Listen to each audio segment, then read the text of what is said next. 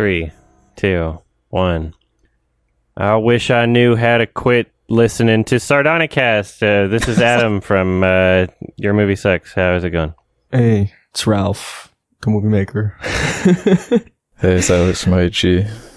You know, that was the one line I knew from the movie. All you needed was the guitar music. It's memed. Yeah. You pull that up on your phone with the dun dun dun. Oh yeah, well I know there's like the meme with like Jacob and Edward, and they play like the music like with them.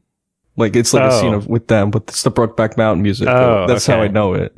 It's a great score. It's just like yeah, I think I might have seen that now you mention it. Yeah, it's a great score. I'm just, it's been memed, right? Fantastic score. We're going to talk about it more later when we're in the I watched it on my new TV. Oh.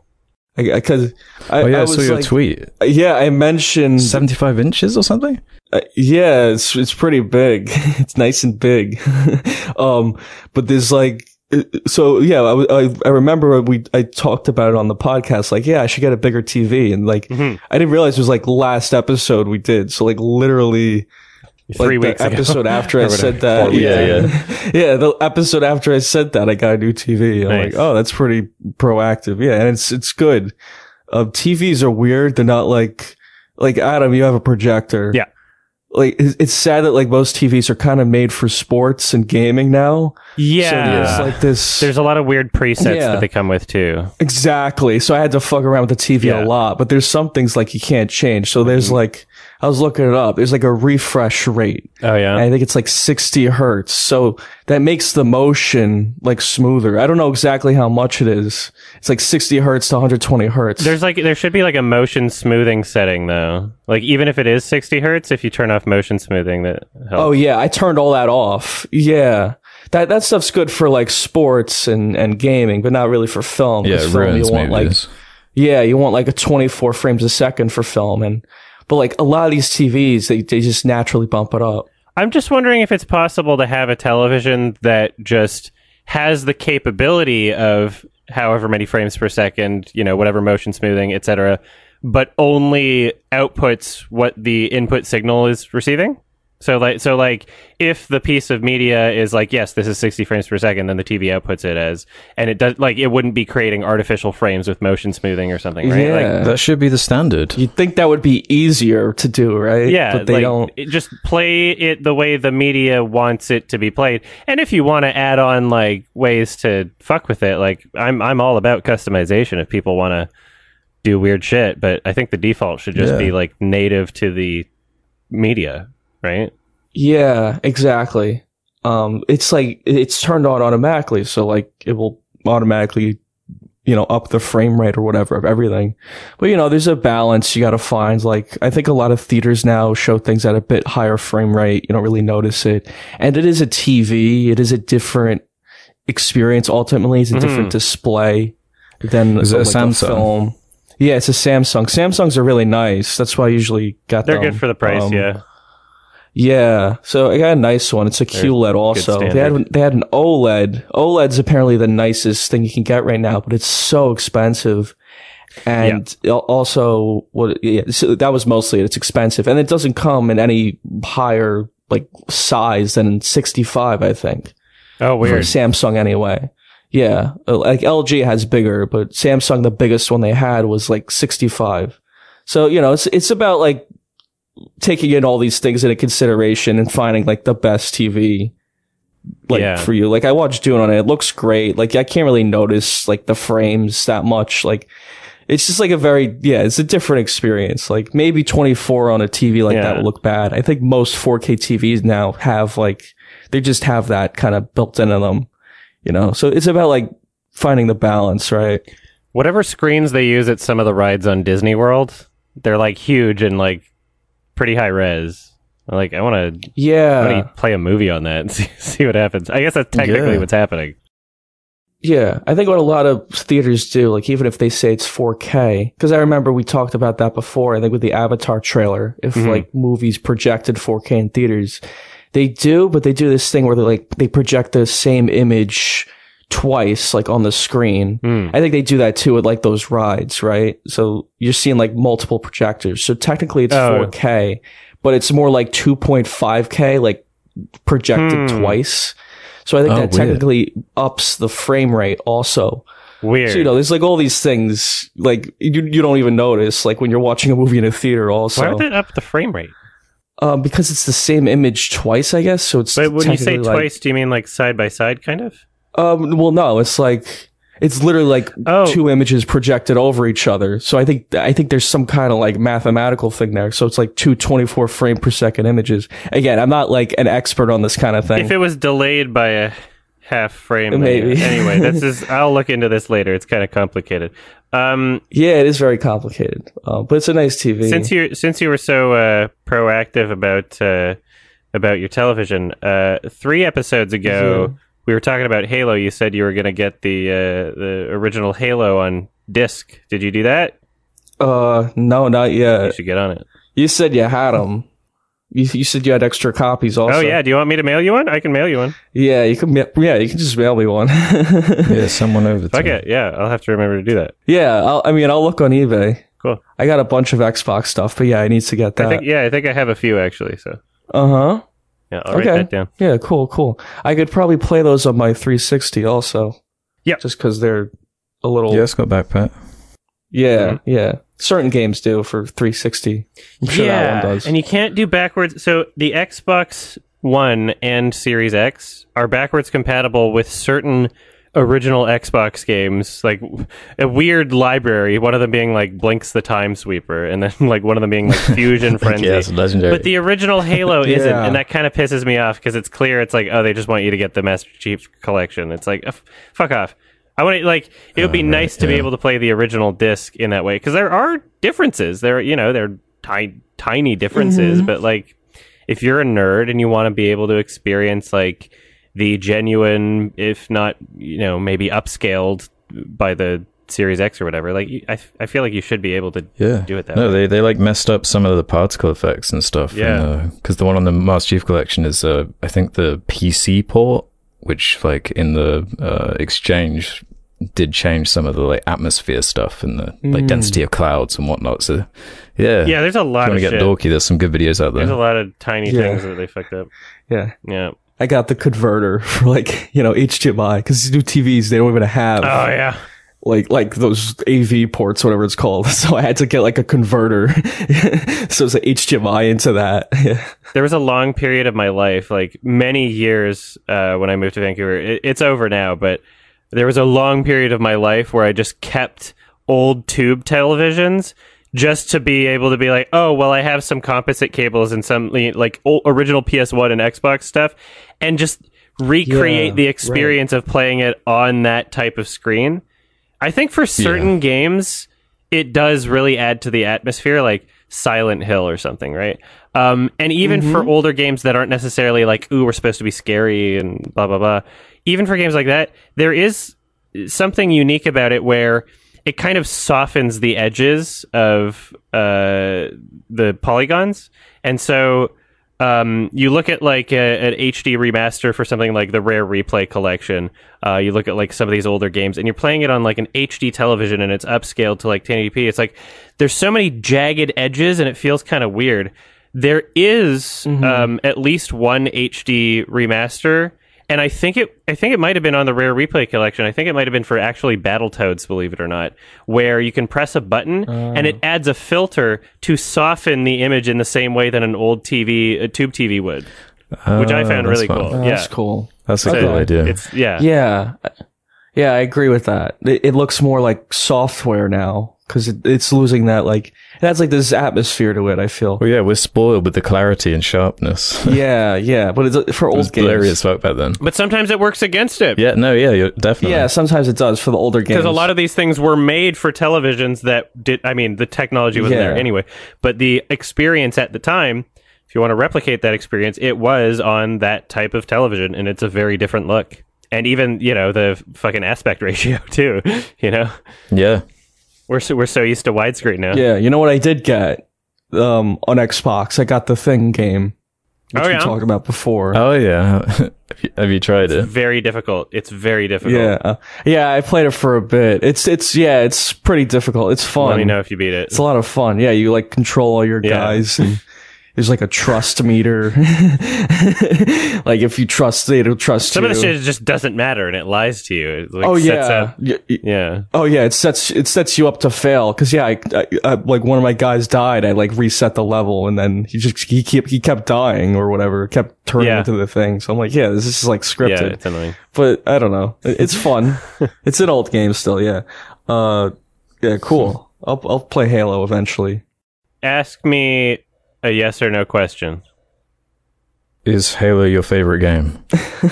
On opposite day, I'd say nope. Starring Daniel Kaluuya, directed by Jordan Peele, is a movie that we all watched. How did we feel about it? Oh, I liked it. Yeah. I just woke up, so that's why I sound like too. All deep or whatever. Yeah, I watched Brokeback and then just woke up. But yeah, I liked the movie. I thought it was decent. I'm on the verge of loving it, honestly. Wow. All right. Yeah. It's hard to tell with this film. Yeah, it is only the first watch, and as we've said the past few episodes, whatever, you don't truly know a lot of the time until you've seen it maybe twice. But really, really creative, fun, like twist on a kind of tired genre. I've always like had a thing for these like UFO alien movies. As a kid, I was obsessed with. You ever seen that weird movie Fire in the Sky? It's like not very good. No. The title sounds familiar. I have no idea what that is. Yeah, it's like it's one of those quote unquote based on a true story like type movies, but it has this like infamous scene towards the end, which is like just this horrifying abduction, which as a kid was just like so traumatizing to me. It's on my watch list for some reason. I think maybe there was like a YouTube video that talked about that scene or something. Yeah, I'd recommend just watching the abduction scene on YouTube, but the rest of the movie is like nothing. Okay. Whereas Nope, like, without talking spoilers, like it's a really good twist with a lot of like fun kind of commentary that Jordan Peele seems to be excelling at. Kind of. How much do we want to say without spoilers? Is my question, because I'm trying to think of like the things I want to talk about are all kind of spoilery. It's like what even is a spoiler for this movie? Like it was kind of marketed weird. Yeah, we can go into spoilers. I appreciate the marketing, honestly. Like it was surprisingly restrained. I thought the teaser trailer was great, and then I thought the main trailer that they put out afterwards made the movie look a lot worse. And I was like, "Who the fuck did this? Like whoever's job this was." Yeah, that's what I said. It's like three. That's what I was thinking. I mean, there's like three different tones like going on in that trailer. It's like really weird. I don't think the Nope thing was like intentional with the Not a Planet Earth. I think I read that somewhere. Someone told me. Yeah, because we were talking about that. I don't know. I don't think Jordan Peele intended it. But his previous movie did that. The original like title, Us, US, like it's about America. Yeah, Us, right? Oh yeah, well, yeah. I think this was better than Us also. The original title for this was like Little Green Men, which would have been misleading. Like that was like another title they were considering. It's probably a working title just to get the movie made. Really? Spoiling. Yeah, but the Little Green Men part was supposed to be like money. Like they were, because they were trying to film the UFO to make money, so like the Little Green Men dollar bills. Oh, that's kind of cool. I'm like, okay, that's like a bad title. I don't know. Nope is a better title. Nope is a much better title, because my gut like instinct when it was first revealed was like, I don't know, there's something kind of goofy about that, but how it kind of plays out in the movie and how it affects dialogue is quite effective. They say Nope a lot. Yeah. In the movie, it's a lot, like especially the second time. Yeah, I mean, regardless of how many times they say it, I think that word it tells you the genre of the film already. Like Nope as in like fuck no, like maybe perhaps there's some fear and tension, and Nope is just it's kind of a comedic thing to say, and it is both genres. So I think that the title works really well. It lets you know exactly what it is. Yeah. I was in Montreal shortly after seeing the movie, and I think I've told you before, the Quebec language laws are so stupid in the sense that like they have to have French signage in ways that like are so weirdly nationalistic to the quote unquote nation of Quebec, and just protectionist and just weird shit, where you go and you see a Starbucks and it says Cafe Starbucks. In France you see a Starbucks, it says Starbucks. right? Like it doesn't matter, right? And so one of the Instagram pages that my brother follows is just a kind of a shitposty Montreal thing, and the poster for Nope, when like in like pretty much every other language it would just say Nope, like maybe just like a direct translation, but they were laughing at it because it was like ben non and it was it which doesn't even really translate to Nope. I forget what my brother said it was kind of like fuck no or something. I don't remember, but it was it's quite pedantic, isn't it? It was a silly looking poster anyway. Sorry, what were you gonna say? No, you just you mentioned Us, and I liked a lot of what that movie was going for, but I felt that towards the end it started kind of slipping over with like just too much exposition. Kind of, it's that balance with horror movies, isn't it? When you're like playing with certain concepts, and it's like, how much are you going to reveal versus keep secret, and what's going to be like a satisfying kind of way to handle that.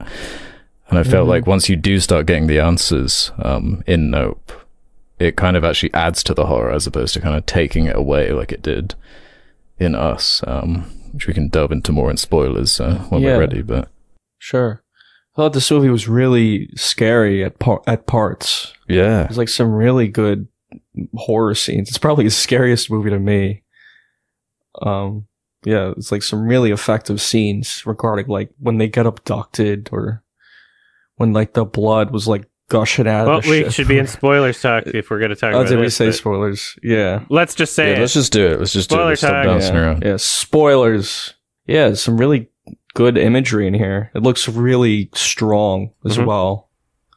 Like the cinematography. It's his best looking movie also. It's just so many ways I think it's his best. I haven't seen Get Out in a while, and I remember liking it, and to an extent where I'm like I couldn't say if I like Nope better than Get Out. Like, I feel like I like Get Out better, but I really don't know. But something that stuck out to me about Get Out, something that I'll always remember, is those trance scenes, those hypnotism scenes, where I thought those were shot like super well. I thought the cinematography in those was like super creative and just like I loved the filmmaking there.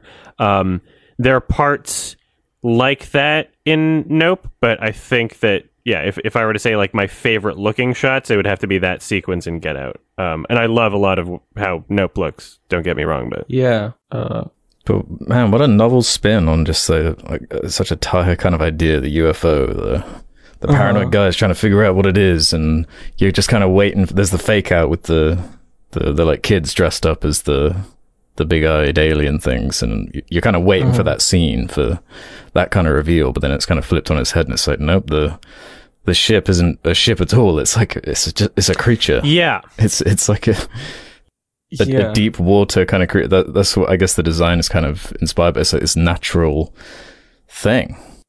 I really want to get... So, Jordan Peele's films have all had some sort of racial commentary. And it's clear that this does as well to me. I have not thoroughly researched any of these conversations online. I don't know how many people... It wasn't, like, on my Twitter feed, and I didn't look it up. But I would love to, I guess, dive into or try to... dissect exactly what he's going for here, because here's some of the things that really stuck out to me when I was watching the film.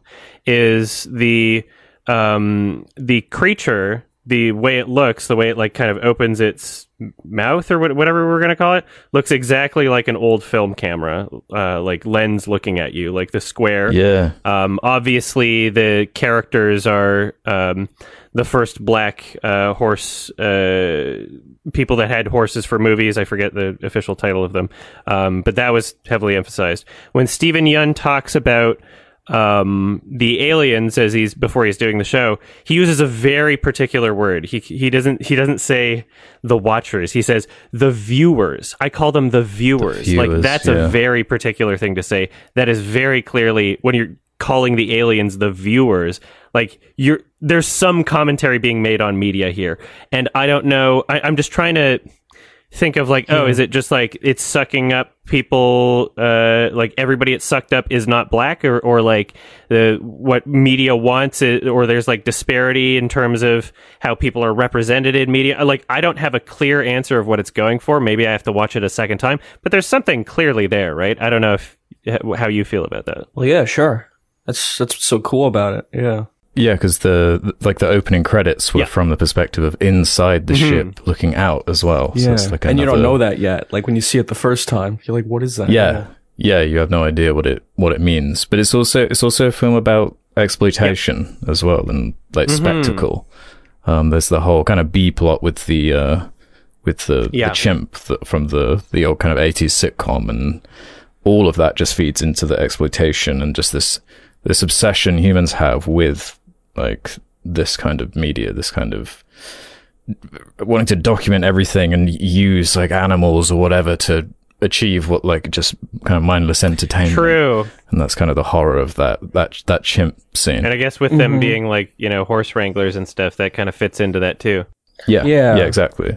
Because that's the point of like Steven Yeun's like character. He kind of misinterprets the whole like chimp experience as an exploited like child actor, and he thinks he has this connection with this chimp, and that he, as a result, as an adult, thinks he can kind of control the alien in a similar way he could like bond with the chimp. And it's like all about the relationship of the like trying to control like predators or nature or whatever you want to describe it, whereas the lead character, he has like a different relationship with animals. Like he respects them in a different way, and he knows they can't really be controlled in the same way, and you got to treat them differently and understand what they are. Yeah. You see that in the beginning scene, like when they're filming, like Daniel Kaluuya is there with the horse on set.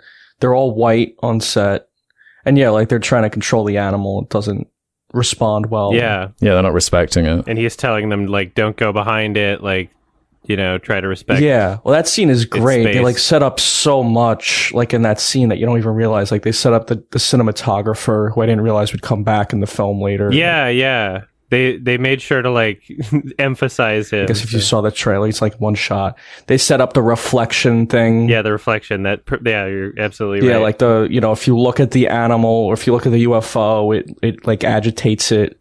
Yeah. I like the UFO doesn't really have like a purpose to it. Like it's not explicitly explained. It's kind of like going on instinct. It's going like, it's just an animal, just a territorial creature. It's decided it wants to live there, and it's just going to eat whatever comes near it. Right. Which is horrifying. Yeah.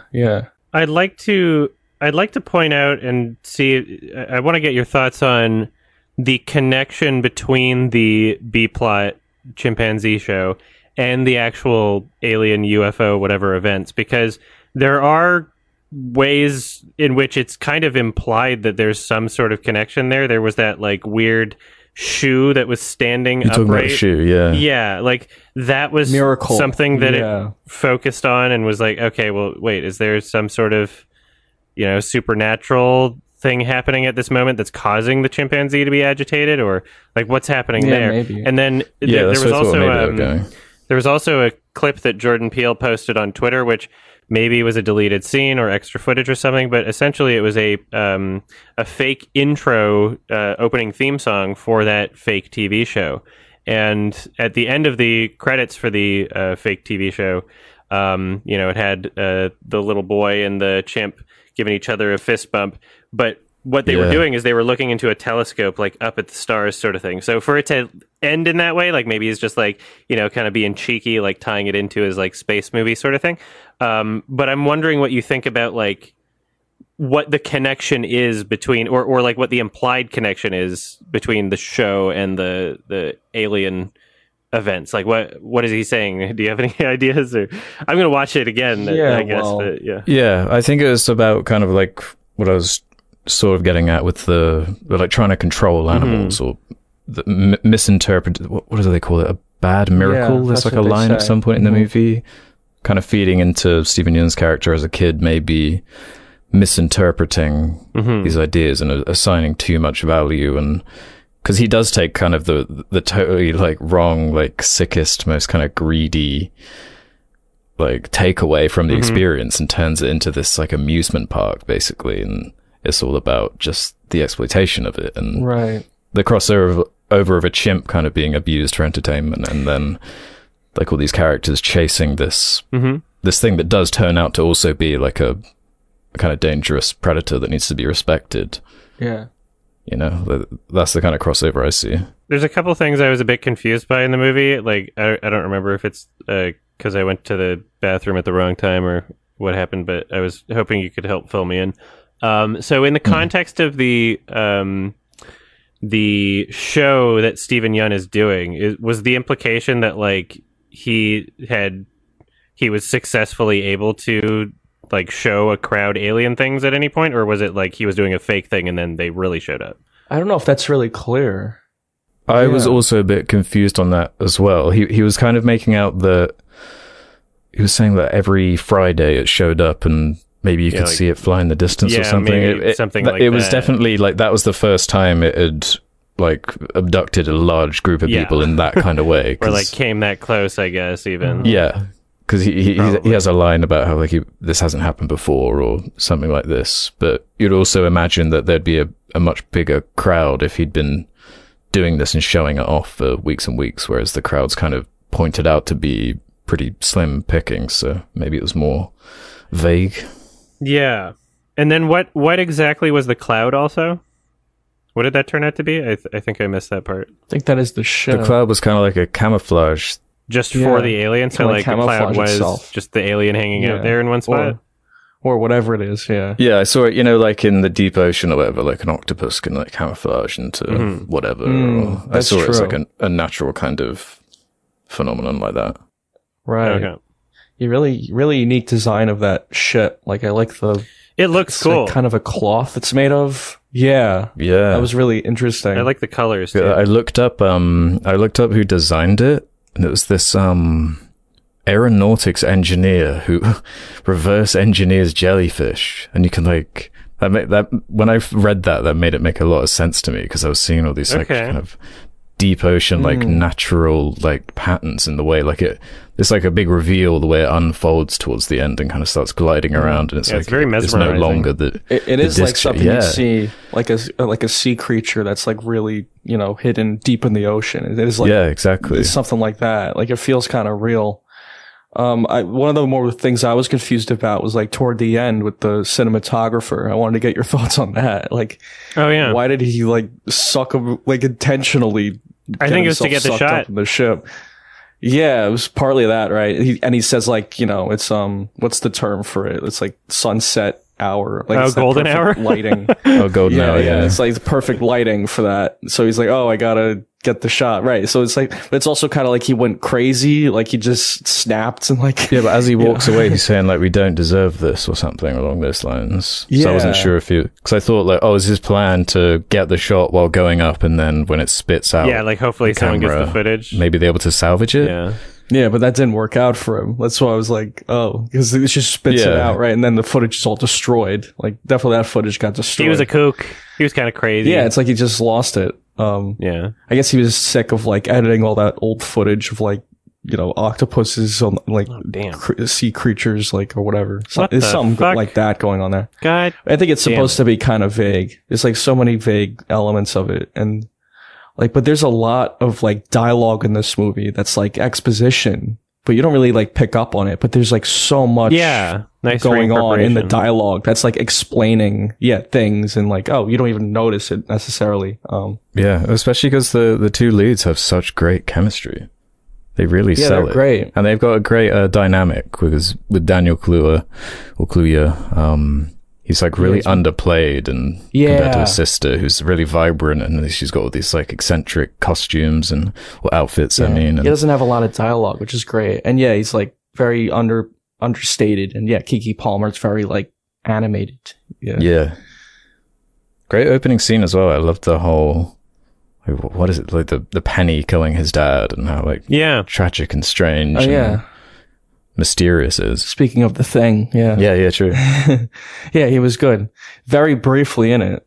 Yeah, I was like, what? You're in this movie? I didn't expect him to crazy. die that quick. And it was brutal. Like, it was blood cool, shooting out of his eye in the car. Yeah, when he's in the car. Yeah. So, I mean, it's like so much, there's so much going on in it. It's so dense. Every frame is so much going on. George Lucas. Except good. Yeah, I don't know. Like, and then I wonder if there's like significance to it, like killing him through his eye when we're talking about like viewer and like that's kind of from a viewfinder sort of thing. Like watching, like there's more to chew on here, you know. Or if that was just like random. Sure. Yeah. Or if like maybe Keith David looked up like, at the sky. One of the posters is just like a horse's eye and the reflection of like through that, you know. Yeah, right. Well, I don't know if you've seen the poster with like Stephen Yeun like looking up, with, like, but his hat. If you look at it, it basically just looks like the UFO in the movie. Oh yeah, like, only on the poster. Yeah, it just looks like the UFO is floating above his head. Yeah, maybe I could pull it up here and just send it. Yeah, I do really like those posters of all the characters looking up. It's all immediately intriguing. I love, there's a lot of really, really cool visuals in this. And yeah, that one scene particularly with, you know, the interior of people getting like digested and shit. I was like, whoa, that's pretty scary. Like, that's pretty terrifying. Oh yeah. Like, you're fucked. You're absolutely. That's like, genuinely horrifying. Claustrophobic and really good sound design. Like, no hope. Yeah. Like, Jesus. And as it's kind of like gliding around and you can hear the like screams like an amusement park like coming from the hole, it's like really fucked up. That would be like, honestly, that's no matter how I die, I don't want there to be a bunch of like screaming people around me. That's just so uncomfortable. You know? Yeah. I don't like screaming people. It's very disturbing. Yeah, and I guess it's really dark. There's like it's like an audience of like children. There's like the girl from the flashback who had her face ripped off. Oh, just a bunch of random families there. Yeah. That's crazy. Yeah, that's scarier to me than anything in his previous movies. Like that's some existential, like horrifying, like being eaten by a bear, like type of fear. Yeah, it has like an esophagus, like. Eaten by a large gay man.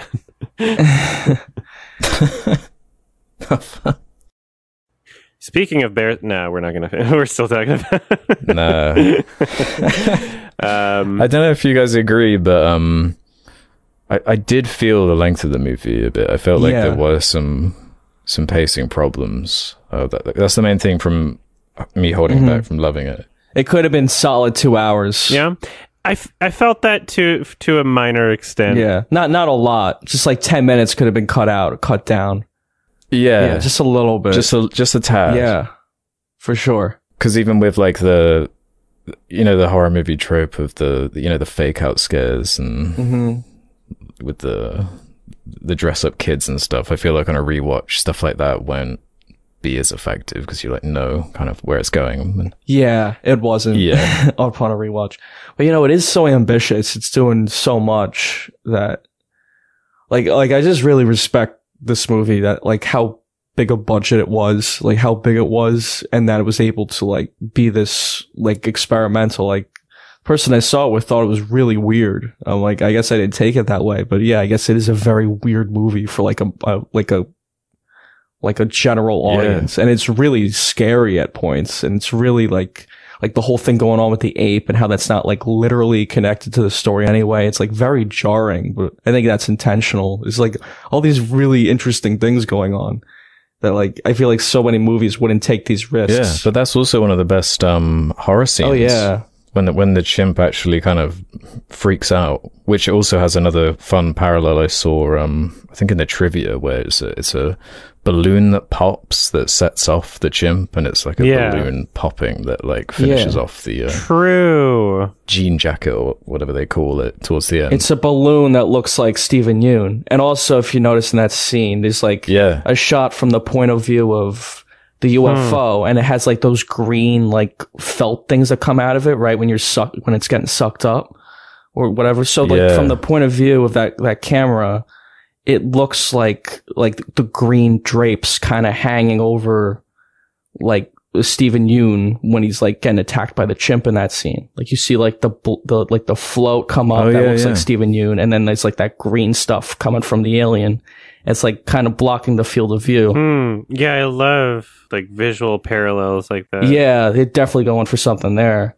Like that's why the alien had green whatever felt. Yeah, this makes me want to watch it again right away. Yeah, it's pretty interesting. But the 4K Blu-ray is not out yet, so whatever. Even if I don't have like all the answers for it, I think that's like kind of the point. Also, like these are very weird. Like the more you explain, like Alex said, the less scary it becomes. Like the less it has that impact on you. Because like seeing it twice, I don't know if I have like any more answers than I did the first time. Like I get more what it's going for. I like picking up on those, like the racial allegory and the stuff he puts in all his movies. There's always like this racial component. But yeah, it doesn't really, a lot of these things just don't matter to me. It just makes the movie scarier. You know, it's like explaining too much would take away from the horror. Really. I was enjoying the movie until he made it political. I'm just kidding. It's like the whole movie. So yeah, I have in my notes,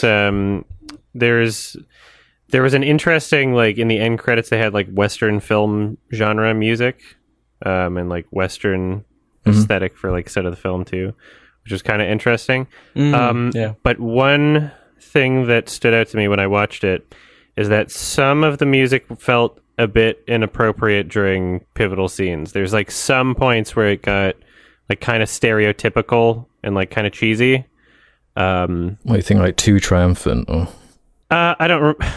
It was like there was like a bit of tension, bit of triumphant, you know, like a better musical score would have made the film better for me. I still liked it a lot. And yeah, I agree that there's some pacing issues. I think it took a while to get into the meat of the film from the beginning of it. But who knows, maybe now that I've watched it once, maybe the scenes in the first half will have more significance because I've seen the whole thing. Maybe, you know, maybe there'll be a lot more. Because that first viewing, it is kind of disjointed to, like, how it starts with, like, the ape stuff, and then it like, jumps around to the dad dying, and it's, like, kind of all over the place, but it does kind of nicely come together, so... The fact I am kind of so eager to see it again, though, is, like, always a good sign, and... It's just got so many, like, cool details in it. Like, I really liked how they used that, kind of tying in that clip from like the military that like came out a few years ago with like that weird disc like in the ocean, and kind of tying that in, and just the whole animal side of it. I liked how it disabled cameras, and like it had some EMP thing. Like it's very practical, like why it was never photographed really at all. Yeah, like all the electrics and yeah, the way that ties into the plot. Yeah. They need a cinematographer with an analog camera, and like all that was so interesting. Like the process of like them trying to figure out how to outsmart the thing. Really great movie. Better Universal movie than Jurassic World Dominion. That's for sure. Yeah, just a tad. Bit more original. Yeah. So this is more like what I want to see, for sure. If Universal's listening, yeah, definitely. Oh yeah. Universal, make Nope too. Make like original movies. Like it could be about anything. Just don't make Jurassic World movies. Universal, make a Jordan Peele clone. You have the technology. I think the Daniels signed a deal with Universal, so they're making stuff with them. Oh, really? Now. Yeah, I think so. No like way. 3-picture they have a deal with Universal. I think now? so. Something like that. I'll double check, but yeah, pretty sure. So yeah, they got like a lot of cool people working for them, and Nolan, you know. Yeah. It's funny you mention that awful Jurassic Park movie. Cause... Nolan's just spiteful against Warner Brothers. That's how you know he's going to make a good movie. Yeah. No, but the original Jurassic Park, like it was kind of a similar theme going on with the, like, don't mess with nature, like the expectation, turning something natural into like a theme park. And yeah, right. Then don't mess with the Zohan. Continue on. Yeah, I will say though, the TMZ guy and the cameraman, the cinematographer, they were just a little bit too cartoonish for me. Mm-hmm. Like everything else was like seemed like fairly grounded. Like even the side character, called Alex or something. Keke Palmer was a little cartoonish too, to an extent. I think that like their dynamic. But she had such a chemistry with the lead. Yeah, it was good chemistry. And that really worked. Yeah, she's very bubbly, bounced off. That worked for me. Daniel Kaluuya well. But then when he comes in, and he's almost like from like an old Western with his like the timbre in his voice. Yeah. And he's like kind of, I don't know, there's something about him, and then like screaming as hard as he could as he was like spinning the camera around and lifted into the bottom of the creature. Yeah. Do you mean the guy from Fry's Electronics Store, like the other comedic relief? Yeah, he was fine. Like he was. I was okay with him too. He could have been much more like irritating in like this kind of movie, especially. But he was pretty well balanced. I like how he just like chooses to stick around. Like he like keeps bothering them, and they were like, "Oh, there's nothing we could do here." I mean, he's going to tell everybody. So yeah, he just wants to see. Yeah, he's just like bored, and it's just kind of interesting. I like how Kate from Euphoria was in there too. Oh yeah, eating some Cheetos. Yeah. Okay. Yeah, I wouldn't know. But yeah, he like helps out too. Like he's the one, the Fry's Electronics guy. He's the one like discovers that the cloud is like in the same spot for like weeks or whatever, days. Yeah. So yeah, I don't know. I don't have much else to say. Like there's a lot going on there for sure. It was fun to watch it again. Like it's not like a chore to sit through again. It's very entertaining. I think that's the biggest thing. It's a very like, entertaining movie. I would recommend it to most people, I feel. And in some ways, it's like more accessible than like anything else he's made. I think it's definitely better than Us. Like you were saying, Alex, definitely better than that. Yeah. I think everyone has that opinion. Oh yeah? Okay. Well, that's good. Yeah, everybody thinks it's better than Us. Like even the political stuff's more subtle. Yeah, it's just like much more entertaining. I like when he works with Daniel Kaluuya too. I think they work really well together, Jordan Peele and Daniel Kaluuya. Yeah. Yeah. They're like Scorsese and... Yeah, he's a great actor. I love his style. Yeah, very different character than Get Out also, and like most other characters he's played. So yeah, if you want to get into ratings, that's fine. I don't really have anything to say. 7 out of 10. Yeah, I'd give it 8 out of 10. Yeah, I rated it like a 7, but it's like a really high 7. Mm-hmm. On rewatch, it could probably easily go up to like an A or 4 star.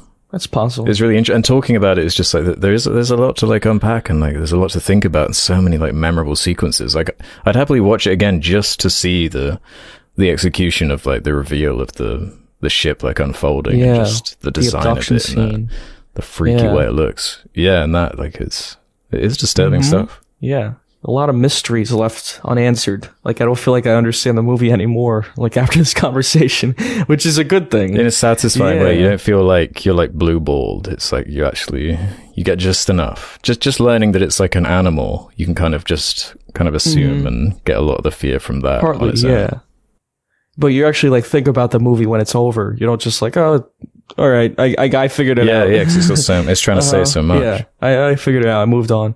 Yeah, really cool movie. Much better than I thought it was going to be. Yeah, same.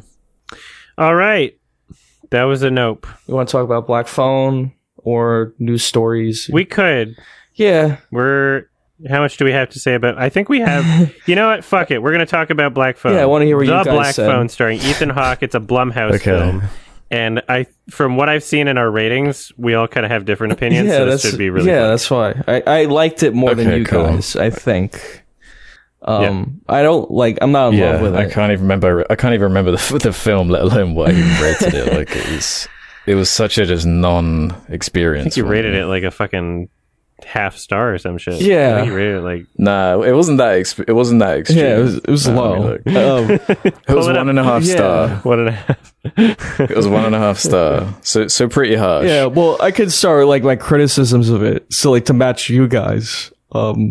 Was just like the dialogue, I think, was like one criticism I had, that they didn't sound like kids in that time. They sounded like adults. It's like in the giving first exposition. 20 minutes particularly. Well, there's just like so many walk and talk sequences with like the sister character and the brother character. She's like blah blah blah blah blah. Like, it's just like a bunch of like exposition, constantly saying the character names. Yeah, there's like really corny parts with like the kid with the bandana or whatever in the bathroom. Like with the bullies and that's Pinball Pete. Yeah, they're just like trying to give you all this information, and not in a subtle way. Like how Get Out or like how Nope did it, like, you know, very subtly giving you the exposition but working in jokes and like character moments and like really good actors. I don't think there are like any actors alive who could have delivered this dialogue and made it sound like convincing, especially like anyone under like 21 or like a young actor. Joaquin Phoenix. Yeah. But they were also giving it to kid actors. That was like what I couldn't get into it, mostly because of that. Like it's a real rough first 20 minutes. Mm-hmm. Yeah, I feel it's a real rough parts and yeah, and it's like it's so weird because it's not. I don't think it's not like a bad movie to me. There are parts of it that are like solid for sure. And then like even when the acting starts getting better, when the little girl is like reacting, you know, she's having an argument with the father character and he's like threatening to beat her and she's like, I'll drop the vodka bottle. Like she seems like she's doing a great job, but again, the writing, even I believe within that scene that like the dad's just like force feeding this exposition where he's like, your mother had visions and you're having them too and it's not real. And it's just like, ay boy. Like, yeah. I want like it just while I'm appreciating the child actor being a bit better, it's like, ugh, dialogue. Yeah. It seemed like it was trying to do a Stephen King thing. It's such a weird scene, that movie. I feel like tonally it was off from like the rest of what was going on, which is a little more like cheesy. And that was like really disturbing, I thought, that scene of like him abusing his kid. I'm like, I don't know. Like the whole audience was kind of like uncomfortable at that part. Maybe that's the point. Mm-hmm. Yeah. But this is a Blumhouse horror movie too. I like movies that kind of go a bit hard, even though this kind of did but didn't. That was probably the best scene. Yeah, that's one of the better scenes in terms of the acting there. Yeah. But like where they took that dad character, I wasn't really a fan of. Like in other scenes, he's just like a normal dad. I guess that's kind of how alcoholics are. They're very like bipolar. Like they just fucking snap like that. But it was just like at the end of the movie, he's like begging for forgiveness, or I don't know if we're in spoilers, but like, you know, that end scene is like, there's supposed to be some kind of arc there with his kids. And I'm like, oh, I don't really know if that works for me at all. It's like all that shit with like the dad. And yeah, there's like a lot of weird directions the plot goes in that kind of go nowhere, that are kind of weird. I guess I can get more into now. Yeah. It's not like an official review. The girl didn't do anything and her psychic powers didn't really matter. Exactly. Like the whole Shining part of the story. They changed nothing about the outcome. And I think the reason why that is, somebody said in my comments section, like it's based off of a short story that didn't have her in it and it wouldn't be long enough to make a movie, so they just made half the movie about her psychic shit.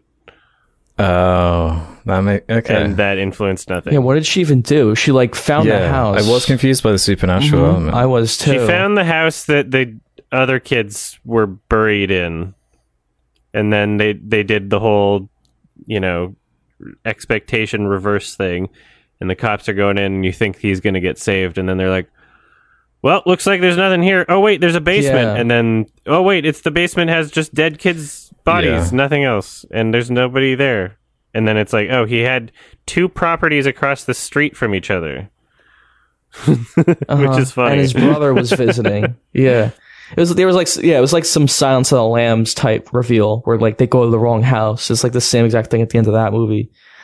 As far as like Ethan Hawke, like I get like what the Ethan Hawke character is trying to do, like keeping the kid in the basement and like toying with him, like they play a game where like the kid tries to escape and, you know, like he catches the kid and brings him back inside, but it just went on for too long to I felt it was like unrealistic to a degree. I'm like, why doesn't he just like kill him, like, or like do something? It's just like it goes on for so long. It's because he enjoys the fucking toying with him sort of thing, because he's a fucking pervert or something. I don't know. He said it's some kind of game. Yeah, it's not really clear like what's going on with that character. And I guess also his brother was visiting, but that was all really silly. Iggy from The Wire is visiting him. Yeah, the brother stuff just appears out of nowhere. Well, it makes it really weird, because at the beginning of the movie, Finney, and his name, he says like, who who are they? Like, I don't remember what he did. But he did some verbal trick where he found out that there's more than one person. He's like, oh, so there's more than one person here. And he's like, meh. Well, I've soundproofed the basement so he won't hear. And it's like, okay, that's weird. And so that turned out to be the brother character.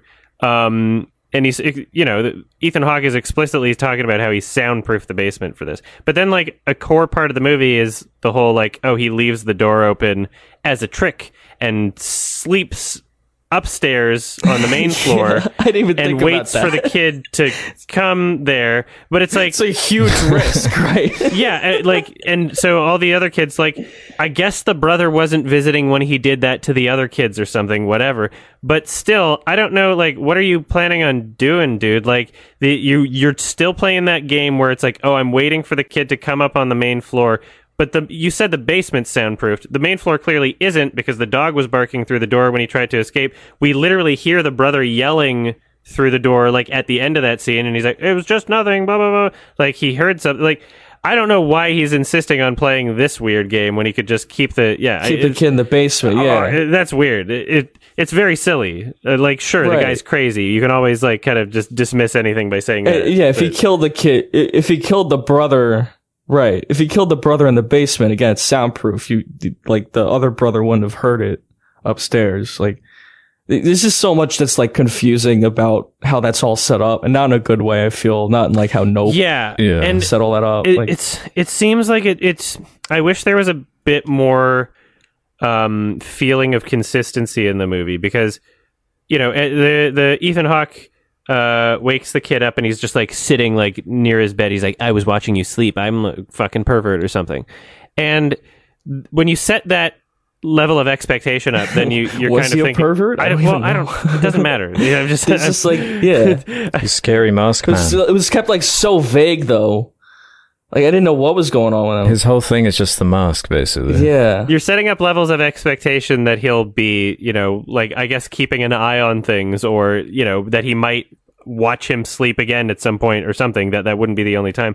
But then the rest of the movie, like, the kid's tearing apart the entire basement, and he never notices it. Like, he never notices that, like, the fucking window panel thing's missing, or that he's, like, digging holes in the walls in the toilet and shit. Like, it's just weird. Yeah. And there's so much implied passage of time, and it seems like Ethan Hawke only set foot in the basement just at that tiny bit at the beginning, and then just to give him food, and then at the end of the movie, and that's it. It's just like, oh shit, like, it's really kind of convenient, Mm-hmm. Yeah.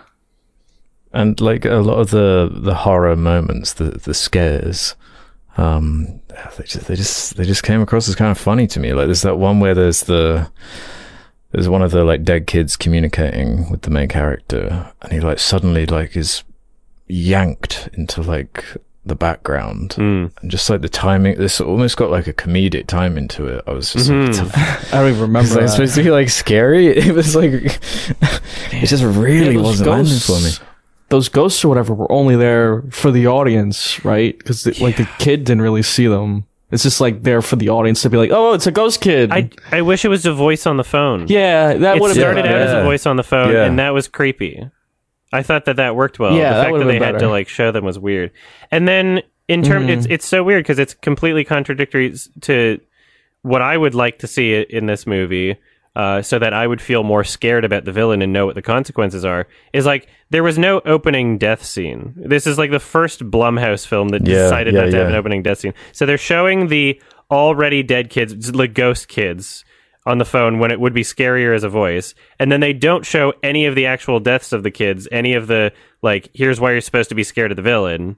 That's a pretty standard setup for, like, horror movies, like, and not every horror movie has to be the same. And that could have filled some of the time. It's bizarre that this is the one where they didn't do that, and it's like, oh, it just so happens that all the cast members are children. Like, okay, grow some fucking balls, Jason Blum. Not even your movie. Fucking director of what was it called? Doctor Strange. Yeah, what was the other horror movie they made with Ethan Hawke? Scott Derrickson. Yeah. Sinister. Thanks. Yeah, Sinister. I like that one a little more. I like the film parts in that movie. Yeah, I much prefer Sinister over this. Yeah. Mm-hmm.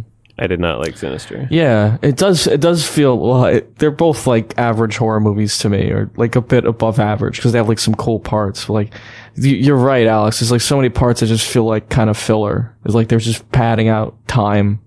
The opening of the film, like the opening credits, it was like a Netflix show or something. It's like, Blumhouse present. Yeah, and I gotta admit, part of it for me is like, this film was getting like pretty good kind of coverage. Like, it's got like a 7 on IMDb. Well, yeah, for a Blumhouse horror movie, it's actually decent. It's better than Texas Chainsaw Massacre that came out this year that they made. The crossover in terms of like the one of the most common comments I got of people being mad that I liked Men is also saying that I didn't like The Black Phone. They're like, this guy gave Men an 8 and The Black Phone a 5. Like, as if that's like an insult to me. That's so funny. Like, this was the one. This was the one that's like, oh yeah, I'm so crazy for liking Men because I don't like this one as much. Yeah. Well, yeah, the movies like No Poor Men, they leave you thinking in some way. There's just, it's kind of hollow to me. It's playing with all these kind of ideas, but this is not a watch more than once movie, for sure. Oh yeah, no, I'll never see this again. Like, I genuinely haven't thought a single thought about this movie since I watched it. Like, yeah. I don't know, the whole mask thing, and I needed more reasons to be scared. I wasn't really familiar with who directed this until after, and so by the end of it, I was like, this is pretty good for someo's first movie, and then I realized they directed like 6 other movies, and I guess he's been working at Hollywood for a long time. Yeah. The guy. Right. That's why it's weird he made like a horror movie. I guess they make money. Fucking motorcycle coming by. I mean, it's not, I don't think it was a high budget. It's like that's part of the Blumhouse model, Don't spend a lot, but the return is like decent. Yeah, I guess. Black Phone budget. Yeah, not much at all. 16 million. Like, yeah, so it's about like child abduction. It should be horrifying, like Rome or something. That's scary. I didn't like Prisoners, like all these movies. I liked it more than this. Like, at least it's I didn't like The Room. Tommy Wiseau. Yeah, sorry, that's what I meant. I did like the abduction scene with the brother character. That was like kind of well done to me. If there's like anything I like about it, like, I don't know, it was just very quick, and I feel like there's like some imagery there that still kind of sticks with me. At the same time, there's like, didn't he like spray paint his mouth or like put some kind of it was like Mad Max Fury Road when he's like like they're going to Valhalla or whatever. Spraying them in the face with like the gray silver stuff. It like reminded me of that also. It was a chemical or something. I liked the look of the room that he's in with the Black Phone. I thought that it was cool. Yeah, just with, I liked all that stuff too. The ceiling being so tall and the walls kind of reminding me of like this rustic, decayed like Silent Hill thing. Is rustic even the right word? Rusted? Are those the same definition? Yeah, right. I don't know. Yeah, rusted and rustic, I think, are different. I do like the focus on the one location. But yeah, the child actors were not bad. It's just the dialogue sucked. It was the dialogue. Yeah. It was really the dialogue that was like bad about it, right? Yeah.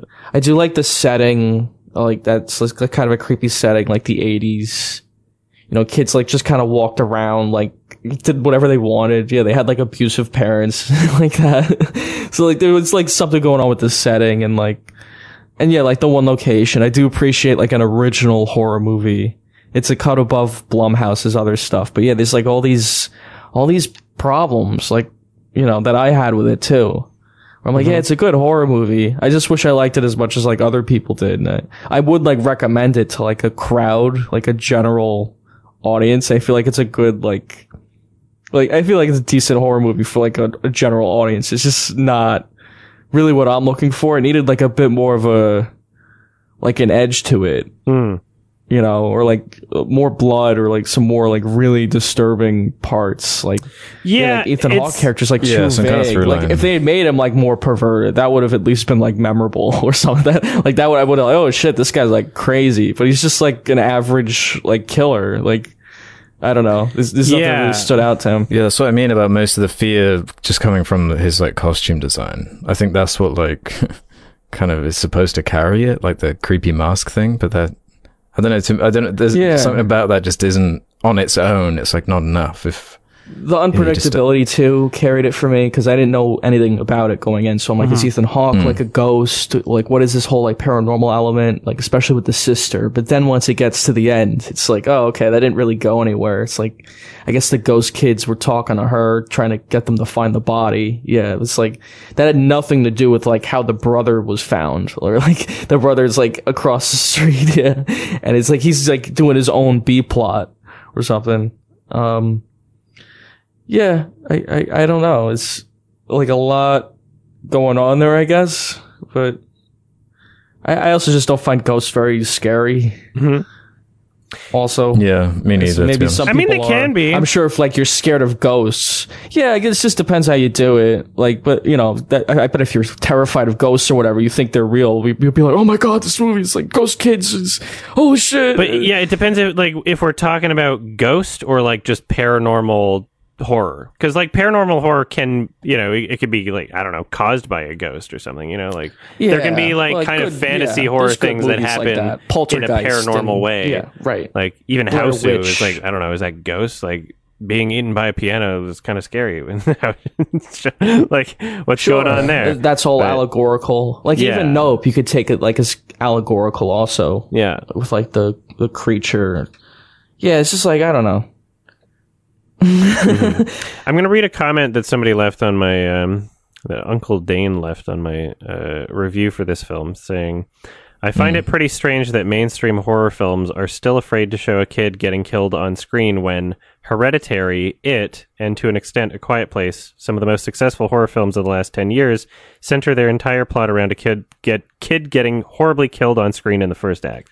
I think, like, yeah, I kind of agree with that. Like, it does seem kind of bullshitty and cowardly when the entire the entire selling point of the movie, or the entire I guess implication of the movie, is like you have these children characters, one of them's a main character, and in order for the fear tension elements to work, you have to believe that they're in some sort of danger, right? You have to believe that there might be some risk of them dying in the film, and if you don't have, if you're not willing to show that happening to any of the side characters, if you're not willing to show that happening to like anybody, then it's like, well, you can't really prove that the risk is there. Like, you're not showing. You're told it's a threat instead of showing it. That's why horror movies have an opening death, is to show you like this is what the killer's capable of. Like at the very first part of It Follows, you see, like, oh my god, that's a mangled body right there. You don't see exactly them being killed,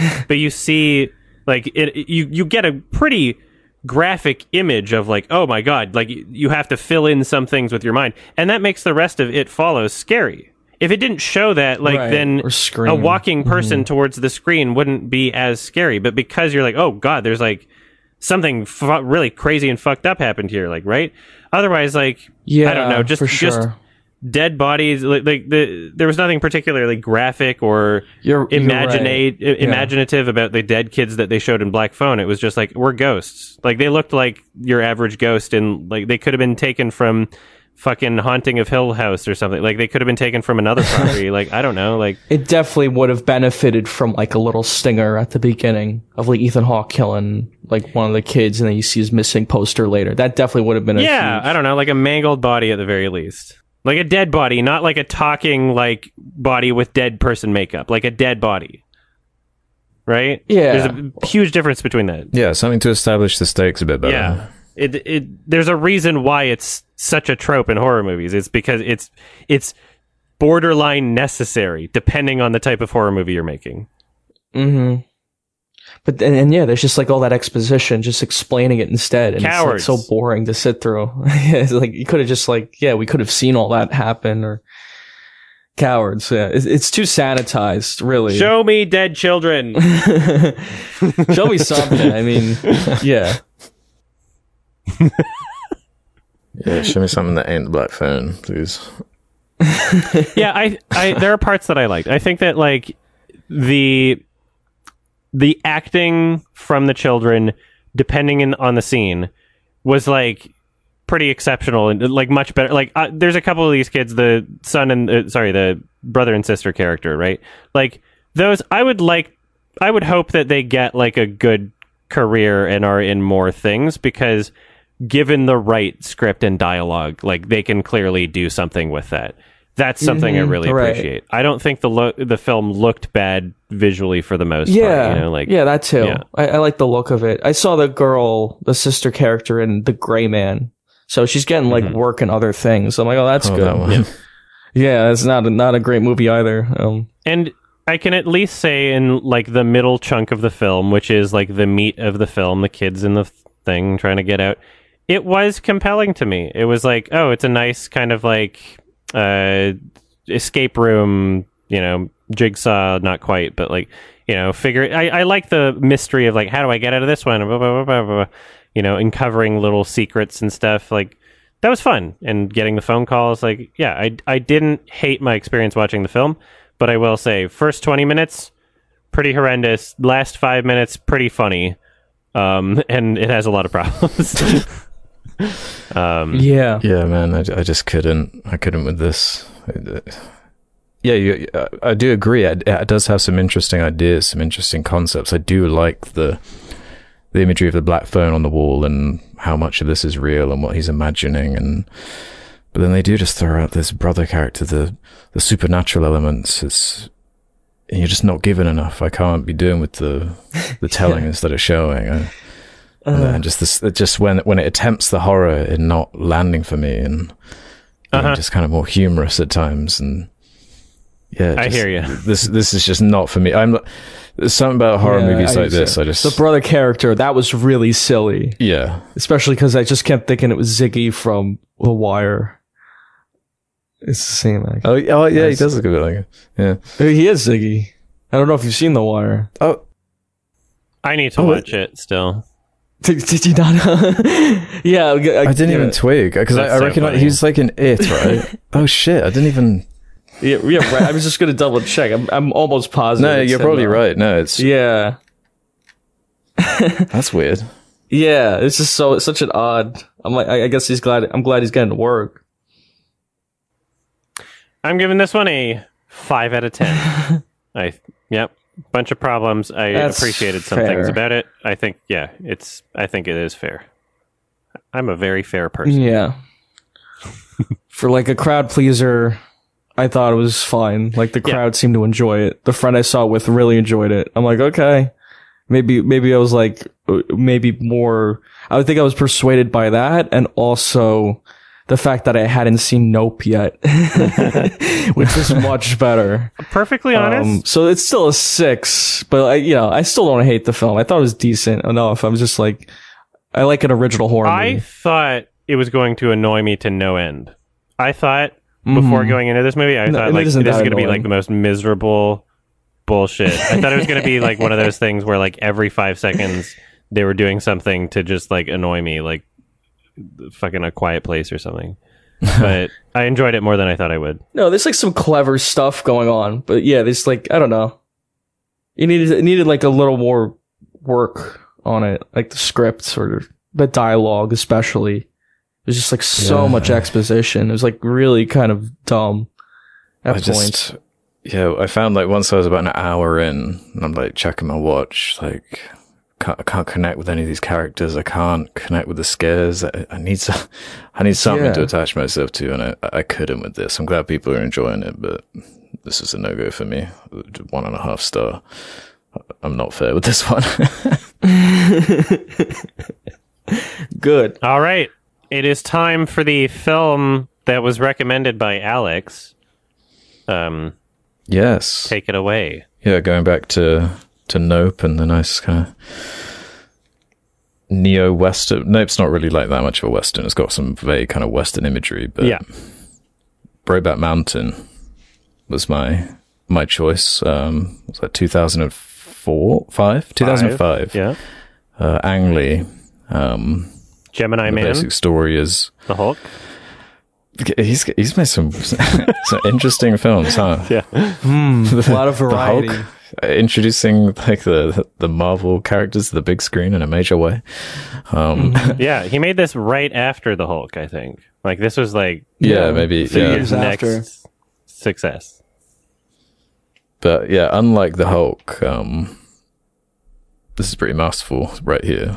But the basic plot is basically about the injustice of how two men's lives are gradually torn apart due to general attitudes and circumstances that are out of the control of the lead characters, and the tragedy that follows. These are two sheep wranglers starting in 1963 and unfolding their lives, and the ultimate tragedy of it and the sadness of it.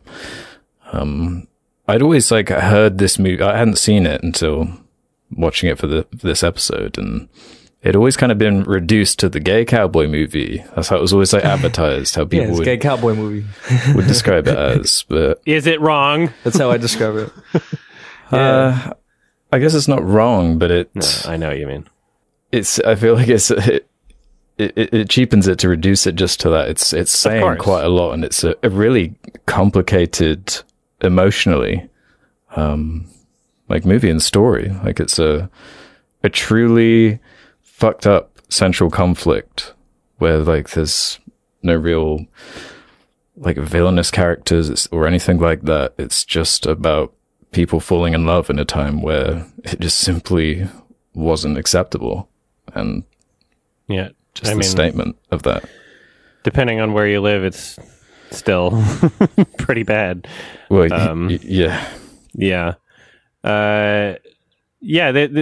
in 2005, the climate of films, major films, something that would appear in theaters, is for a long time, gay characters were just used comedically, if anything.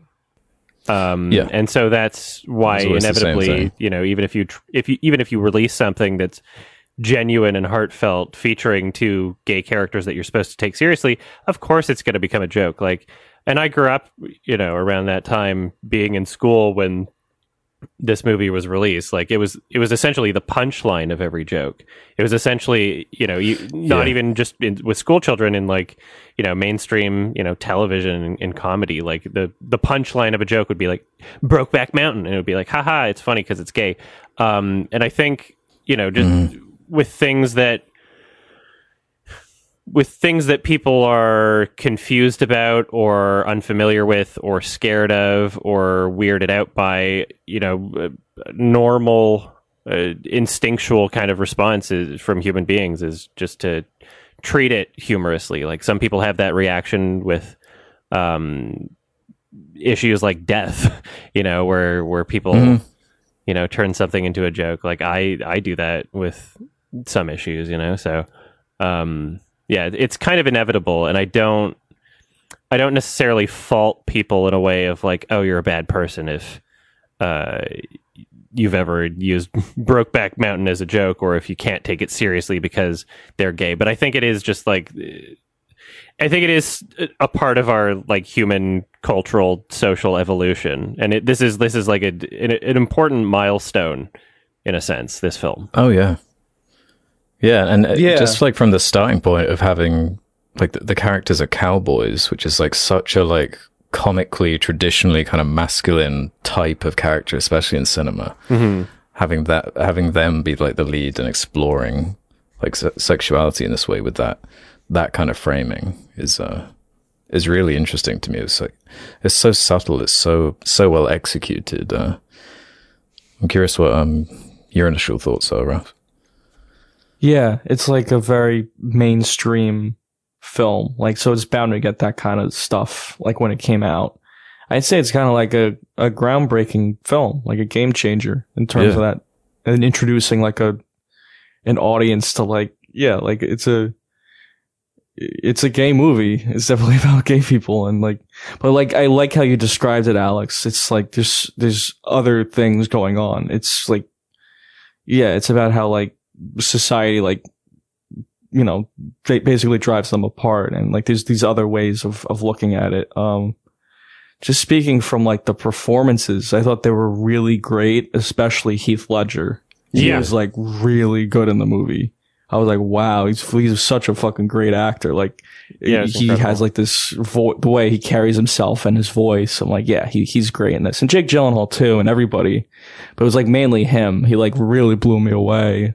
Blew me. He was really great in the movie. I'm gonna make gay jokes, but like it's a great movie. I feel more like Bareback Mountain. Am I right? Fuck.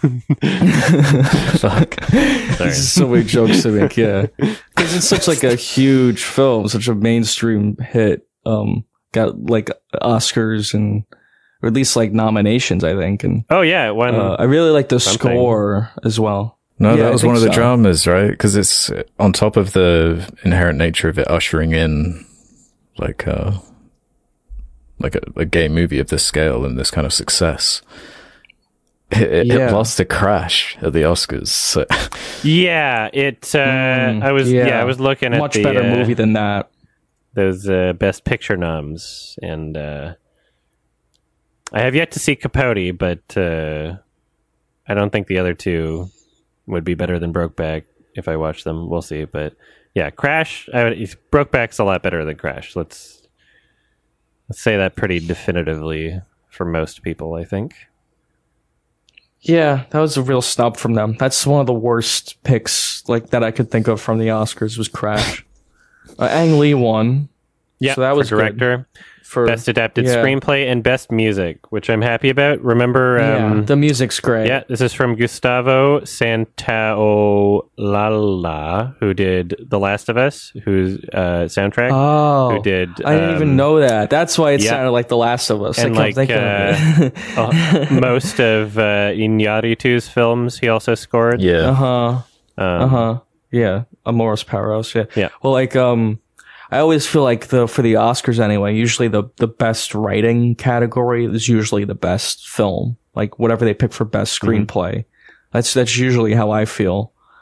Oh yeah, this is definitely Promising Young Women. Not always. Usually Tarantino's win. I don't even know if Tarantino's won for directing, but he's won for writing. Yeah. I usually agree with those. Oh, won best film at the BAFTAs. So the what? No one cares about those. Well, Alex, every year in a silly little country, they have a pretend Oscars.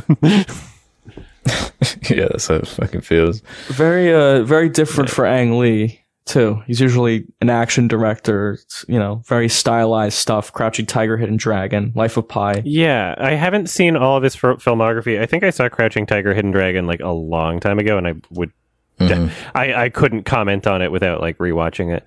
But I think like I haven't seen Lust, Caution, but that's kind of like a romance thriller or something. Yeah, is it? Yeah, drama, history, romance. That's okay. That's one. That's not necessarily. Somebody told me that one of his earlier films was also LGBT related, but I don't remember which one, and I didn't see it. But someone was mentioning that to me. Either way, I think it's kind of incredible. Like, the film is really great, but having this be a, decent budget, big, name director, like actual studio. I think it was like Focus Features or something, but there's named actors who aren't gay. There's people putting their faith in this project when at the same time, like, I don't know, like 2005, you're still kind of pushing the boundaries in terms of like whether or not it will help or hurt your career. There was no telling really whether or not this would be something that like audiences would have like backlash for in terms of like your career from that point forward. Because there wasn't a lot like this. No, in mainstream especially. Like this is a pretty unique movie in that sense. Like even since then, like how many have there been any like real major like gay romance stories? Like, I don't know. Correct me if I'm wrong. Like, have there been like here or there? Really? Like, I Love You, Philip Maurice, Milk. I now pronounce you Chuck and Larry. Yeah. Yeah, not quite like this. Yeah, but like Milk is like a biopic of like a political figure who was gay. And it's like, yeah, I guess there were like there was a romantic subplot in that, I think. I don't remember. But like, this is like truly just at its core, like a major production about two men that love each other. And that's what the movie really is. And it's difficult to make, a movie about two gay lovers that doesn't also have political statements to make about like homophobia. It's kind of like engraved in the subject matter because that's real life. Especially that they are like cowboys. Yeah, especially the time period. Culture. But it adds so much to the story, and there's so much more to say with that angle too. It would be interesting to see something like this that has those same elements present and things that you can chew on in terms of like characters and how broken they are and how society's affected them. But it would be interesting to see something that isn't so like sad, because this is spoilers. We're gonna get into spoilers.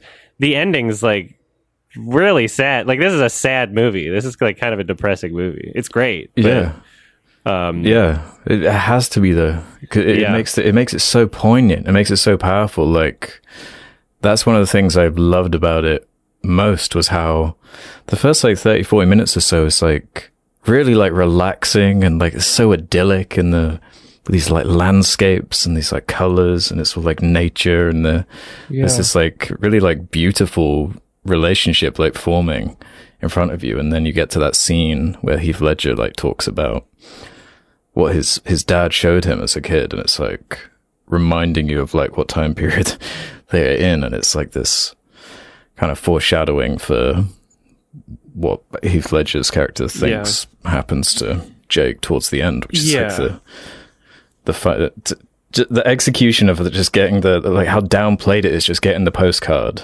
ringing up Anne Hathaway, and just what the character has to go through in that moment. Yeah, and how he has it's to really just be so like reserved, and and it's just the ultimate tragedy. It's heartbreaking. It's horrifying.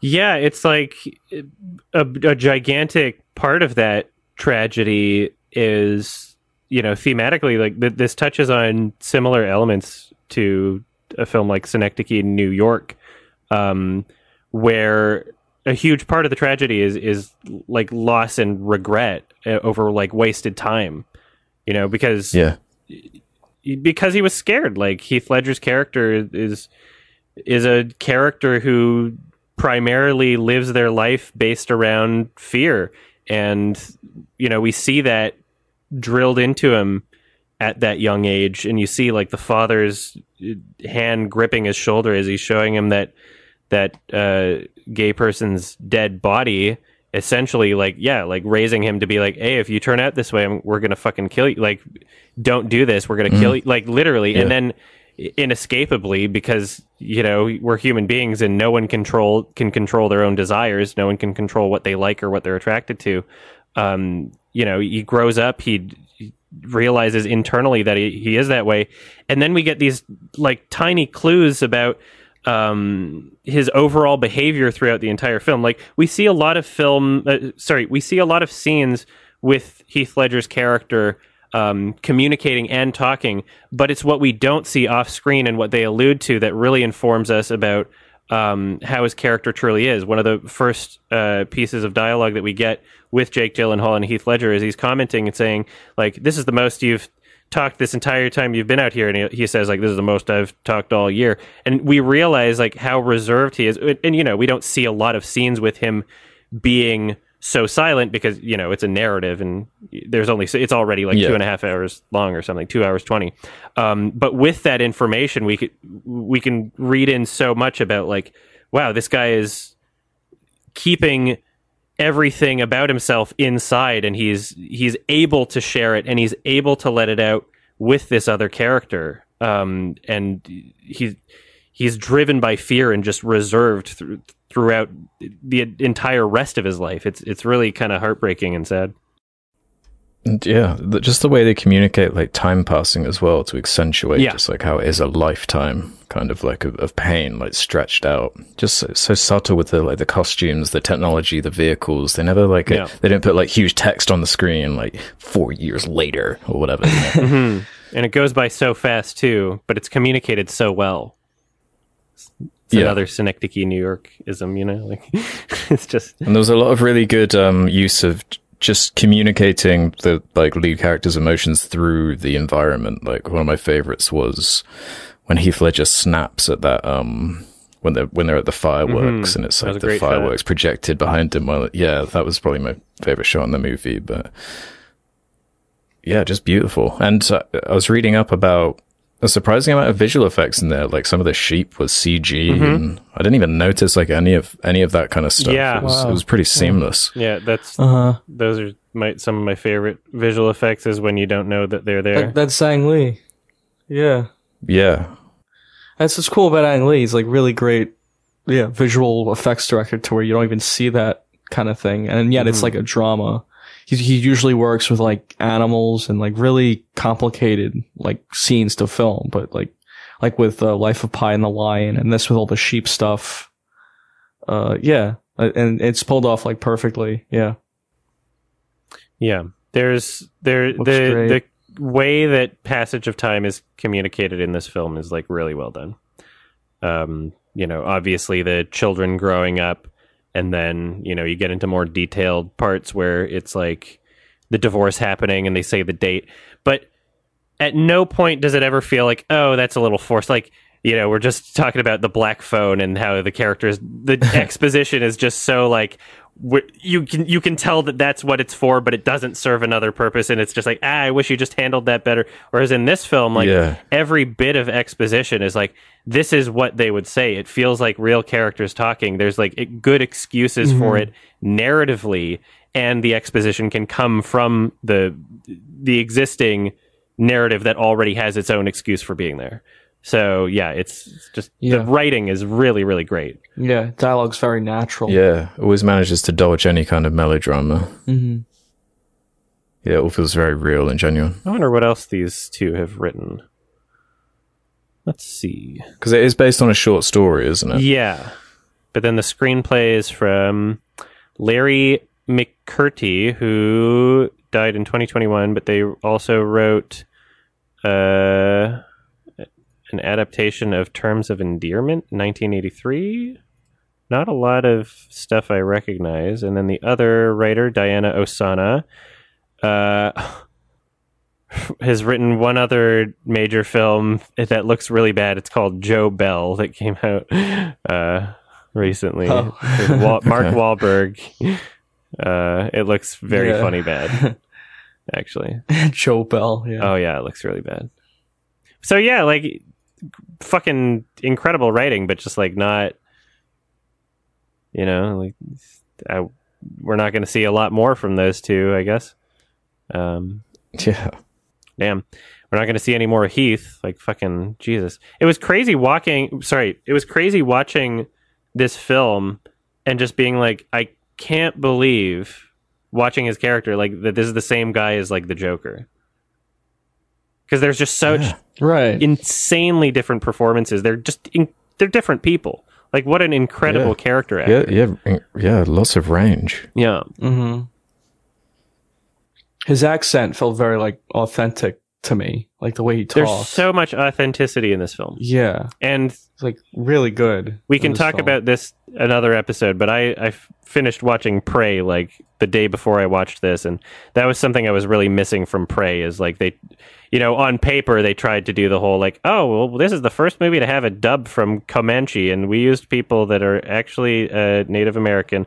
But it still feel like the entire thing feels so inauthentic. They're, like, speaking English, and, like, the acting is like, and, like, she looks like she got fresh out of makeup every single scene. I'm like, you don't really look like you live outdoors. And, like, whereas, like, this movie, like, everything about it just felt, like, super authentic. Like, it felt real. It felt genuine. It didn't feel like, you know, actors. It felt like characters. It felt like people. It felt like situations. It felt like a real story. Yeah. Mm-hmm. Yeah, it is masterful. Yeah. I was really impressed by this. Mm-hmm. And I guess I found quite a good quote from the original author of that short story, who summarized it quite well, saying, "How different readers take the story as a personal reflection of their own personal values, attitudes, and hang-ups," which I think is quite a good kind of way to summarize. Yeah. Because obviously it would have been quite a, controversial reaction, especially in like certain parts of the world. It's... And there was another one I found actually that was almost kind of sad, from the author. She described it as a source of the film as a source of constant irritation in her private life. There are countless people out there who think the story is open range to explore their fantasies and to correct what they see as an unbearably disappointing story. They constantly send ghastly manuscripts and pornish rewrites of the story to me, expecting me to reply with praise and applause for fixing the story. They certainly don't get the message that if you can't fix it, you've got to stand it. Most of these fix-it tales have the character Ennis finding a husky boyfriend and living happily ever after, or discovering the character Jack is not really dead after all, or having the two men's children meet and marry, etc., etc. Which is like, we were talking about like media literacy like an episode or two ago, and it's like, and this... that fan writing is like awful. Yeah, it's like, but if that's even crossing your mind, you're kind of like missing the entire point of the whole, like... Right. George Martin hates that kind of shit, like Game of Thrones. I bet most writers do. Yeah. It's just like insufferable. Yeah. Yeah, I'm reading the wiki right now for the some of the reception when this film came out. Film critic there's a whole category, isn't there? Yeah, Gene Shalit of the Today Show described the character Jack Twist as a sexual predator who tracks Ennis down and coaxes him into sporadic trysts. Trysts, Trysts. I have no idea how to pronounce that. But like, that's kind of funny. That's such like bad faith way to interpret the story. yeah. And then the next line in the Wikipedia page is someone, the LGBT media group GLAAD said that his characterization of Twist was like calling Jack in Titanic a sexual predator due to his romantic pursuit of Rose. Even though, like, it is when all you have to do is like change someone's gender, and then all of a sudden it's like, oh wait, that is really fucked up. It's like, okay, it was, and it still is. Like, yeah, like people have insane double standards and are very insecure about adults and their consensual behavior, and just their emotions and who people love. And yeah, there's unfortunately still quite a bit of homophobia that exists. There's people that exist that are, silent for a while, and then they hear the cue. They're like, oh, oops, looks like monkeypox is a thing now. I guess let's all be loud about our homophobia again. Yeah. Okay. So, I guess you're just hiding this whole time. But yeah, that's what makes it such like a powerful movie, such a statement. Mm-hmm. Yeah, this really connected with me, especially this time watching it. I'm not gonna say too much, but like my boyfriend's like in a situation where he's like not out to his like family, so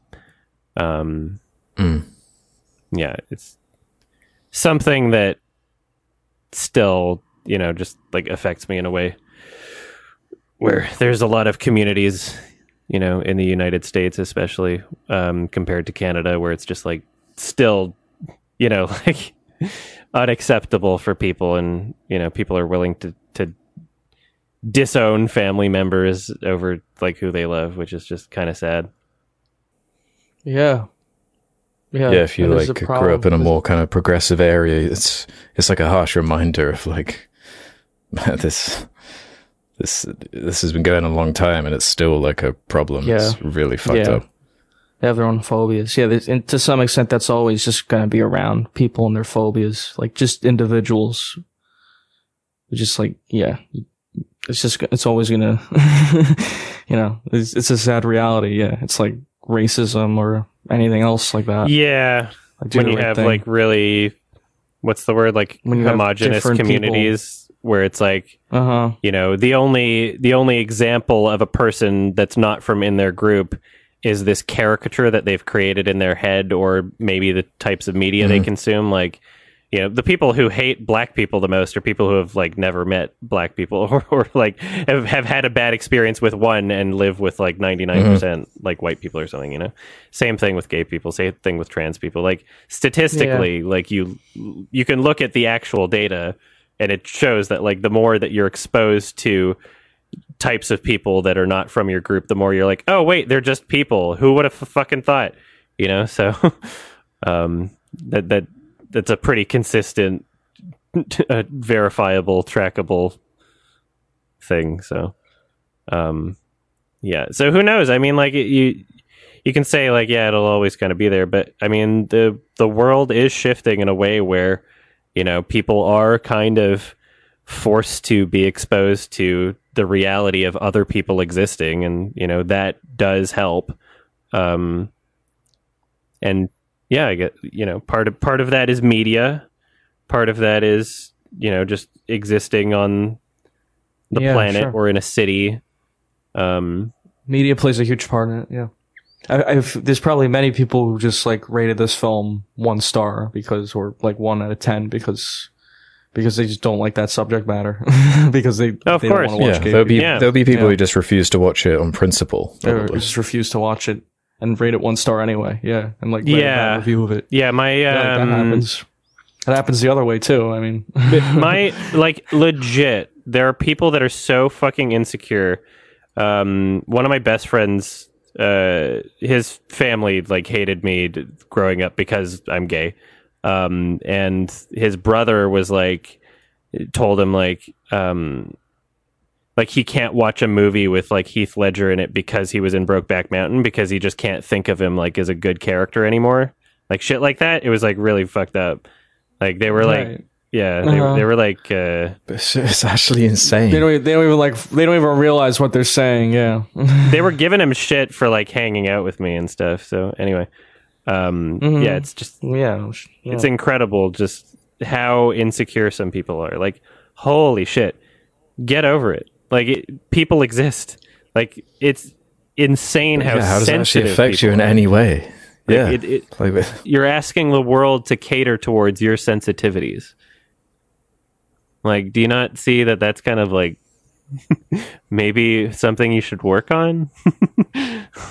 Yeah, but it's also just like a fundamental misunderstanding of the way like humans are, and it's like just because like thousands of years ago, humans like look up like what the Greeks were up to, man. Like it's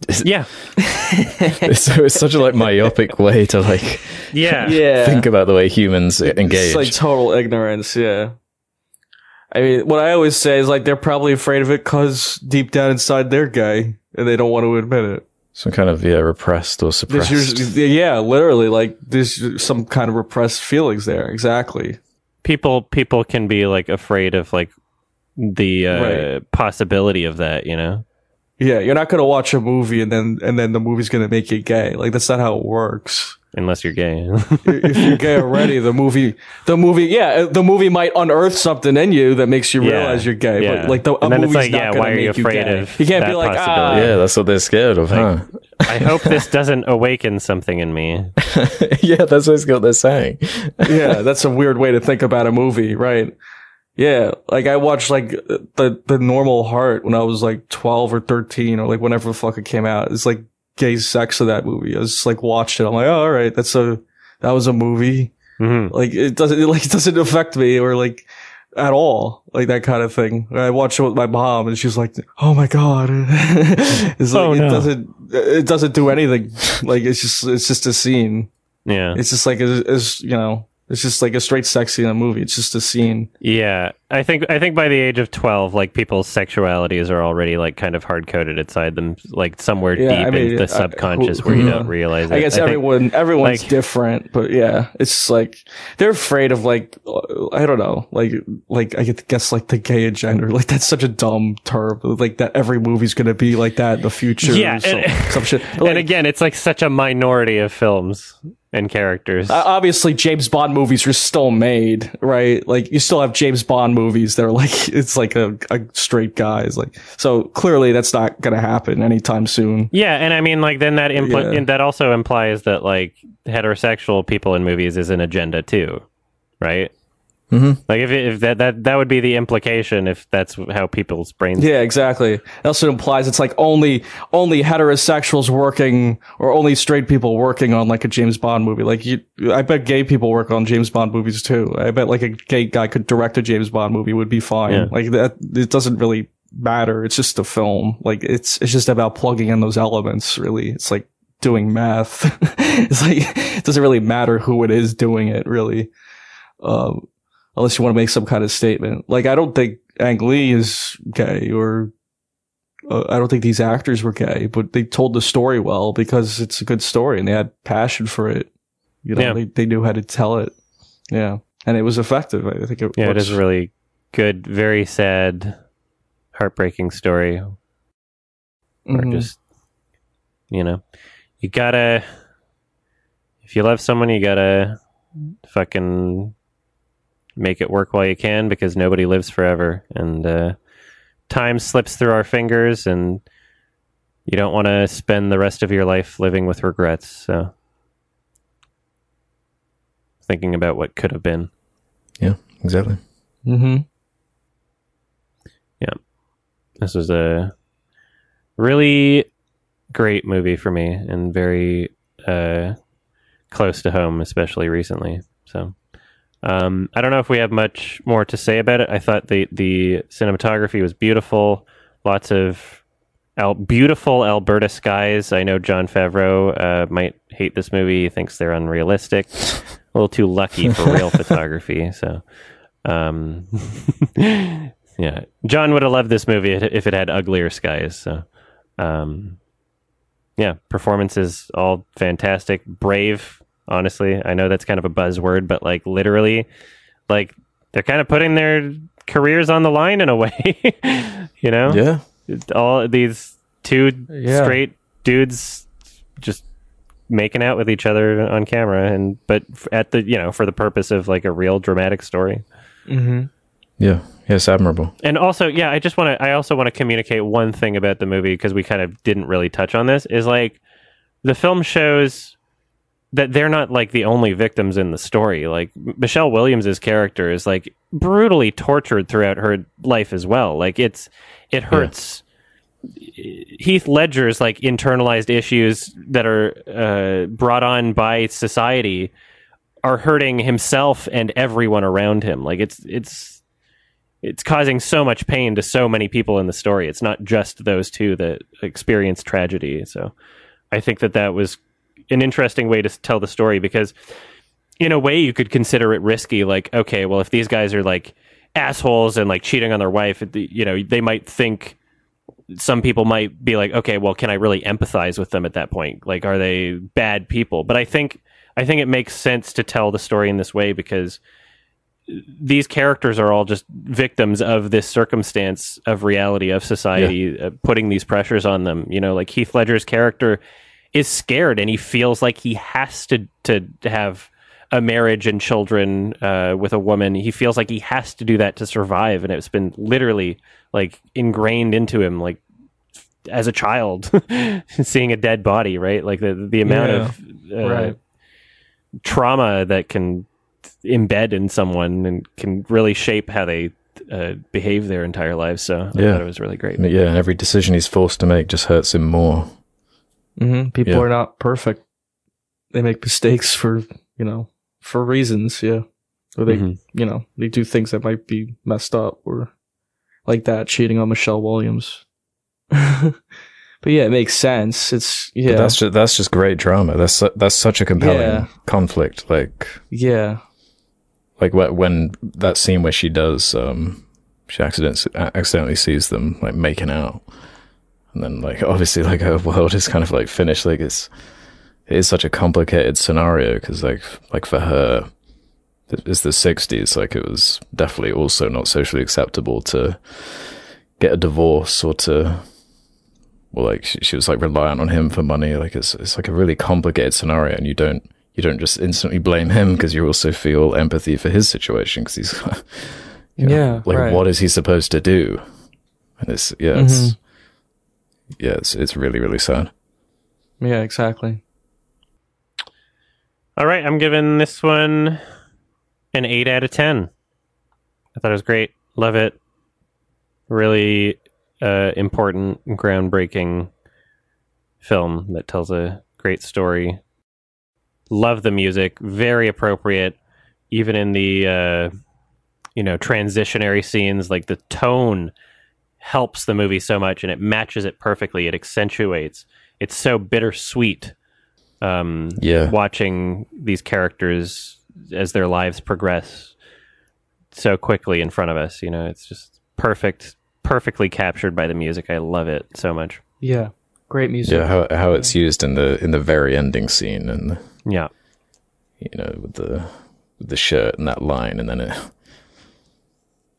ramps up louder, and it's a lot. And I'd probably give it a 9, 4.5 stars. I was very impressed. And it's painful, but in the way that it needs to be to make such a strong kind of point. It's kind of like a groundbreaking movie. Yeah, like you said. I'm gonna go with a 10. It's my first watch, but I think this is like considered a classic. I'm gonna go with a 10, and I'll probably watch it again sometime soon. Yeah, I'm nearly there. Yeah, this is a great movie. Yeah, this is one of Ang Lee's best, for sure. Yeah. Like easily one of his best movies. Yeah, a little worse than Gemini Man, but Gemini Man was cool. Yeah, not quite as good as Gemini Man. 120 frames a second. This movie really needed to be 120 frames a second. That would have made it much better. And not enough Will Smith. That's my one critique. Yeah, it needed 2 Will Smiths making out. Gemini Mountain. Yeah. He does always work with different actors, which I think is like commendable of him. Like always like a completely different cast of people. I don't think he's really reused a lot of actors in his films. I'm trying to think. Like he's worked with Michelle Yeoh and then Jake Gyllenhaal, Heath Ledger, and like Will Smith, even, and like Clive Owen. Like I don't think they like there's much overlap there, like in his filmography. I do like respect that about Ang Lee. Mm-hmm. This is something I noticed. Just thinking about. Yeah, you never know what you're gonna get when you watch one of his movies. Yeah, I watch his movies. I always look forward to them. Versatile without a consistent level of quality. Just versatile in general. Yeah, he's very ambitious. Yeah, but this turned out really good. So yeah, good for him. Right after Hulk too. Yeah, which is saved it. That's probably his worst. Honestly, it's probably his worst movie. I didn't even like that as a kid. Worse than Gemini Man. Yeah, very odd, that movie. Yeah. The Hulk is funny. So funny that I would watch it sooner than Gemini Man, but I think it is kind of worse, yeah. Yeah, as a kid, I just thought it was scary. Like, there's like all these like editing and like, there's like this scary editing in it, I guess. Oh, like, yeah. Like when he's transforming. The comic panels, like, it's so literal with the... Oh, yeah, that too. It's like a literal comic book adaptation. I was like 2/3 through the movie when I realized, oh, it's supposed to be a comic book. That's why everything's so crazy. Yeah. It's really weird. Yeah. Question time? All right. Okay, let's do some questions from the Sardonicast community. Head over to the subreddit where there's a suggestion thread where you can ask us whatever you feel like. Just like the Space Dentist did, who can start us off here. Has anyone seen any of Nathan Fielder's insane new show, The Rehearsal? So I kind of binged watched like a like 2.5 seasons of Nathan for You while I was recovering from my nose being sliced. And I found that very funny. But I haven't really heard much about the rehearsal show, is it? Have you guys seen it? Oh, yeah. I've seen the first 4 episodes while I was out of town with my boyfriend. And since I'll be at Toronto Film Festival in another few weeks, and I'll be seeing my boyfriend again, I'm just kind of waiting for the last 2 episodes. I'll watch those with him again. So won't be finishing it right away, but I love it. It's so funny. It's literally Nathan Fielder's Synecdoche, New York.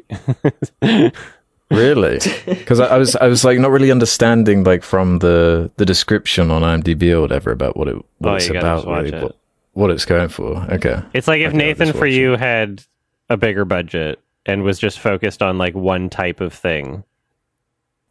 Okay. Yeah.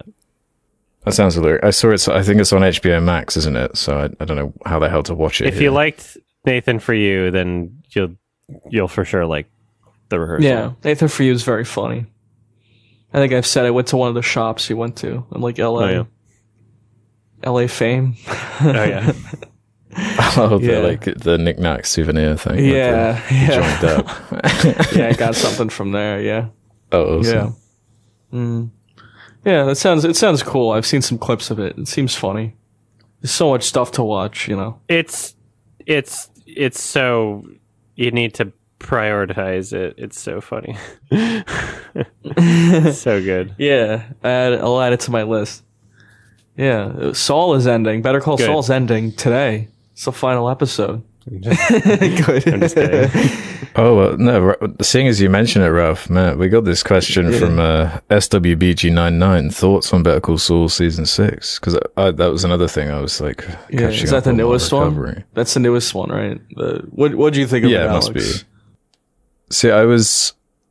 See, they did the kind of mid-season break, didn't they? And then it was like a month or 2 in between, and I was like, I loved how the mid-season ended, but building up to it, I was a bit like, not sure like where this is going, how's this going to wrap up, but where it's gone in like the end, it's like, it's pretty like incredible writing to me. It's really fucking great, yeah. That last episode was like excellent. The penultimate one. Like, it's just payoff after payoff after payoff. It's like, oh yeah. The pacing is so good. Creative too, like, and unexpected. Like, yeah. Like, again, I always go to Game of Thrones as like a bad example.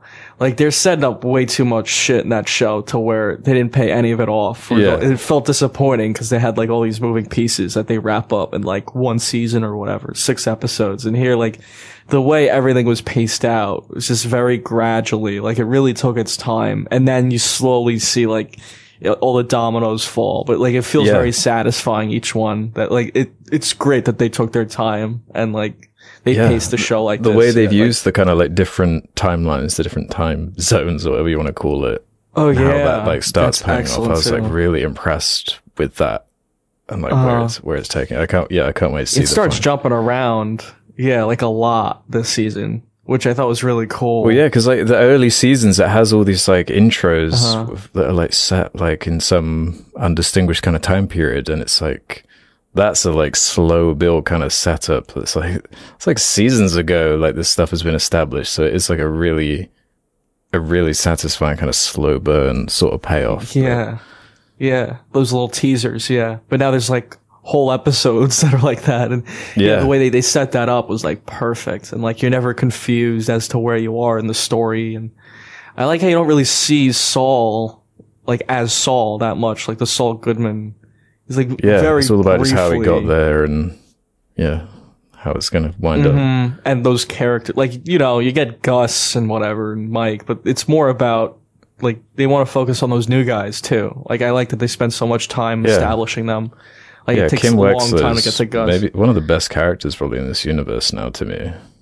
Yeah. She's like a really fascinating character. Like, the way they took her was like, gone. really sad. Yeah, like, there's just so many smart decisions they took. Like, I don't want to give away too much, but a lot of smart choices that, like, I really like that time jump in like the end of It's like, I think episode 9 of this season. Like, it was very jarring. Like, it's not even a commercial break, but it was very, like, purposeful how that was done. I'm like, oh yeah, that was great. It just, like, jumps to, like, to modern Saul Goodman, like, Yeah. really quickly. And that was awesome. It's, like, very risky. Like, that's how I felt about the whole thing. It was, like, they took a lot of risks with it. And I think a lot of those paid off really well to, like, tell the story they were trying to do. Yeah, it was a risky project to begin with. Like, prequels kind of have a lot of stigma inherently. Like, it's a challenging thing to tackle, and it really distinguishes itself. I don't know if it's quite as good as Breaking Bad, but it's like definitely it's kind of its own thing. I think that's an unfair question, or unfair like thing to compare. I mean, yeah, it's almost pointless to compare because they are so different. They are very different. Yeah, for sure. It makes me not like Saul Goodman I guess I didn't like him before, but now I'm like, yeah, fuck that guy. Well, like he's more two-dimensional in Breaking Bad. He's like just kind of like the asshole lawyer, but then like seeing his whole like backstory and how he's wound up in this place, it's like it gives him so much more depth. He really does become like Walt. Like he becomes like a total bastard by the end of it. Yeah, he's like a really complicated character. He's like a total corrupt, like especially that last few episodes, you're like, man, this guy's like a kind of a piece of shit now. Like you don't realize like just how bad like he got. Great show. I'm excited to see how it wraps up tonight. Yeah, same. The Vince Gilligan did the last one, but actually this episode's directed and written by Peter Gould, who like I believe he wrote the first episode with Saul Goodman in it for like Breaking Bad, so that's why he's like a executive producer and like directed this episode, because he's he actually created the Saul character, which is great. Like they really fleshed that character out. He was like an interesting viewpoint character, I think, for like the prequel show. I guess because Bob Odenkirk was like such a notable actor in it. He's great in the show. He had a lot of range. He turned out to be like a really great actor too. Yeah. And like they don't fall into the fan service kind of pitfalls. There's touches here and there. It is in there. There's fan service. There's a lot of characters. But it's never annoying or distracting. It always feels earned to me anyway. Yeah. Yeah, you want to see that stuff too. Yeah. It's worked in really well. It's a really great show.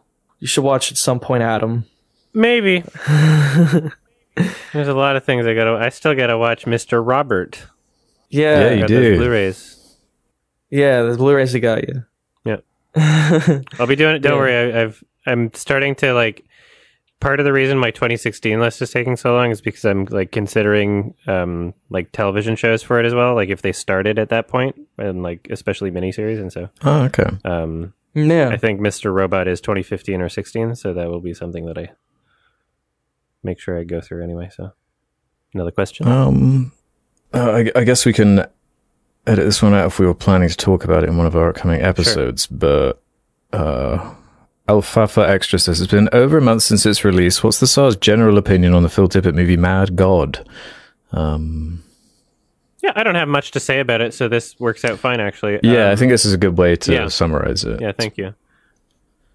Shit, I haven't seen it yet. Oh, whatever. Go ahead and talk. Here, let me bring up my notes. So basically, it's something that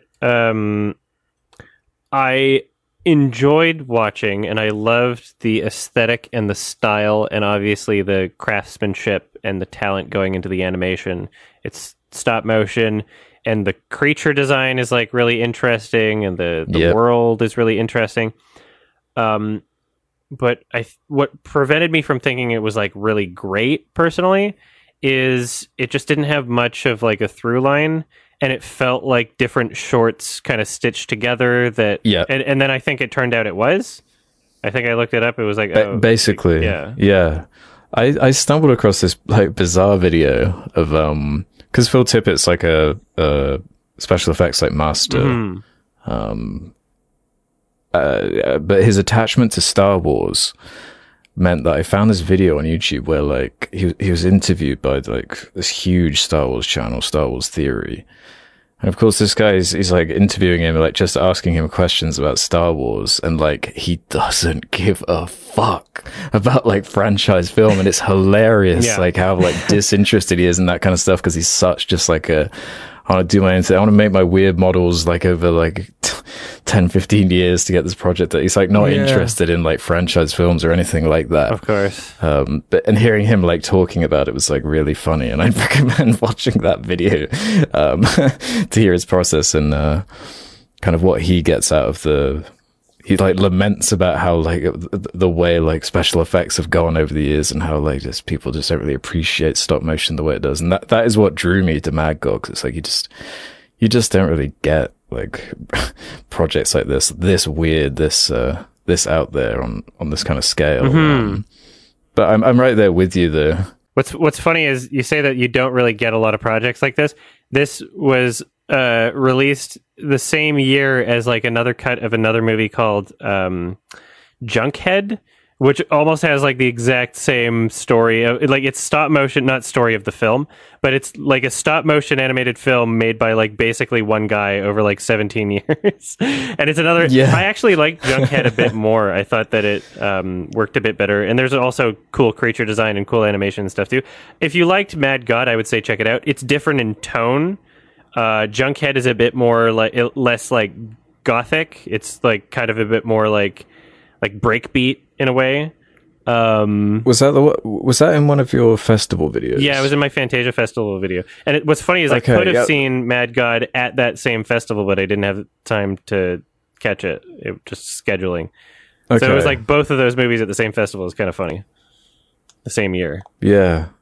Because I was going to say earlier, I felt like it was kind of like building with some structure. It had kind of like a central character who was traversing through the environment, and it was like cool, and it seemed like it was kind of going a certain way, and it was kind of rooted in something I could attach myself to. But after a certain point, it just like goes a different direction, and yeah, it does kind of feel like a bunch of like vignettes just set in kind of a wacky environment, and it goes like full like 2001 at the end, like fully like abstract, like crazy, but it's like got really slow pacing. Cool. It kind of feels I got a bit impatient, repetitive by the end of it. It was a bit repetitive. I think I might have enjoyed it more as shorts, or if they like trimmed it down or something a bit, just because like 3 shorts or something, like a French Dispatch kind of thing, kind of, but it doesn't like present itself as that, and you're kind of just left wondering why you're watching something else. But you're kind of like, what was happening with that other story that was kind of interesting, like, you know, like that one kind of, are we going to go anywhere with that? And you're just kind of on something else, and it's like, oh, and it's like in the same universe, but some are like more interesting than others. They're kind of different, but there's like no dialogue really. Yeah, basically. It's basically dialogue free. There's like a cool section towards the end with it's got quite a like similar kind of dingy color palette for most of the movie, and then like in the last third, it's like this crazy, colorful, weird like switch up for just a second, which I thought was cool. But it's like I needed a bit more like me, and I kept thinking about that video game Inside. I feel like I mention it quite a lot. But, you know, the kind of oppressive imagery, and I just feel like we have art that is expressing these ideas in kind of ways that I just prefer. I'm probably not going to visit it, but I do have mad respect for Mad God, so I'd still recommend checking out if you love like weird creatures and just stop motion and Phil Tippett's like history. I think it's interesting. Nice. Mad respect for Mad God. Like that. Yeah, I'll check it out at some point. You should. Oh yeah, I don't know. I give it a 6 out of 10 if anybody's curious. Yeah, seems decent. Worth a watch. Yeah, I think I gave it about the same. Yeah, cool. Yeah. Another question? Next question. Okay, let's do this one from Screamicide.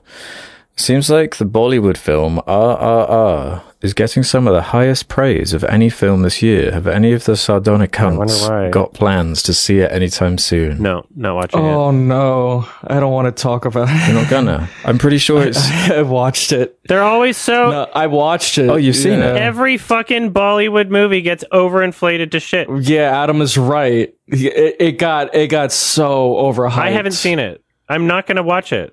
I'm not... Fool me once, fool me twice, fool me can't get fooled again, okay? What did George Bush say? Really? Like, no, I'll watch the Apu trilogy if I want to watch an Indian film later, okay? Yeah. So what was wrong with it then? I'm not going to say anything because I don't want to piss people off, but I did not really enjoy it. It's 3 hours long. Yeah, it's... Director of Bahubali. Which was like... it's the same director. Is it? Yeah. Yeah, of course. Yeah, why not? Yeah, exactly. It's like I haven't noticed any notable improvement. It's like it's the same shit. Okay. Yeah. People are like, the scene where like there's animals running around. There's like the car comes in. There's explosions. It's like, isn't it fun? I'm like, okay, yeah, it's just like it's a cool scene. There's nothing wrong with liking that type of film. But I gotta say, there's certain large populations where, traditionally the culture likes a certain type of film, and I'm just not that into it. And it's okay if they like it, that's fine. I'm just not that into it. What Chinese audiences really like, I'm not that into. What Indian audiences really like, I'm not that into. There's nothing wrong with enjoying it. There's nothing wrong with not enjoying it. But they have large populations, and they rate the films on IMDb, and people go like, wow, everybody really loves this movie. I'm like, it doesn't like not the type of audience that I find to be there's some truth to that for sure. Trustworthy for my opinion, my personal preferences for films. So, those ratings get so inflated. That's why it's so hard to trust these sites. It's like, because of that happens, and bots. Yeah, I think IMDb actually has like a separate portal for like Indian movies because of it. Just because otherwise the top 250 would be only Indian movies. Yeah, that makes sense. Like, I gave Bahubali a chance, and it's like Bahubali or something. Yeah. I can't get into that shit. Yeah, I'm not trying to make anyone upset. Like, enjoy what you want. Yeah, I can't get into that. I just can't take it seriously. The amount of times where people have like tricked me essentially into watching another like Bollywood movie, like I can only get fooled like 30 more times, like I can't. I have to have a breaking point before I just say like, no, I'm not checking it out. I've hit that point. I've hit that point. I've hit the point with this movie. I'm like, this was 3 hours long. I didn't even care about what was happening. If I had unlimited time and I didn't have other movies to watch, then sure, I'd check it out. Why are these so long? That's my biggest criticism for most movies I see is like, why is it so long? And then you watch something that's like 3 hours long. I'll watch the first 5 minutes and I'll get pissed off and I'll just shut it off. That's what happens. I watch the first 5 minutes. I'm like, this is exactly what I don't like. Yeah. And then all right. That's all I need to say about. So that. I'm not watching RRR. I might if it gets to, I don't know, 40 years from now, and I'm making my best of 2022 list, and it's on my watch list, then I'll check out the first 5 minutes. Okay. But I'm not watching it. I'm not setting aside time for it now when I could be watching other things. Watch the first 5 minutes. You won't even get past the opening credits. Yeah, probably. Seriously. Honestly, yeah. Ray Stevenson was in it. That was interesting. Yeah, I was just looking at the trailer, and it was, it was, I just like the Bahubali link, because there's a whole episode on that one that we did. So. Yeah, I like the title, Bahubali. Yeah, it's rated number 226 on Letterboxd. Well, yeah, and like of all the top films of all time. Well, yeah, that's the Bahubali thing, though, right? It's got an 8. Yeah. So yeah, RRR has a 4.2. They have a gigantic population, and they like those kinds of movies. Yeah, and the internet is an international system, so.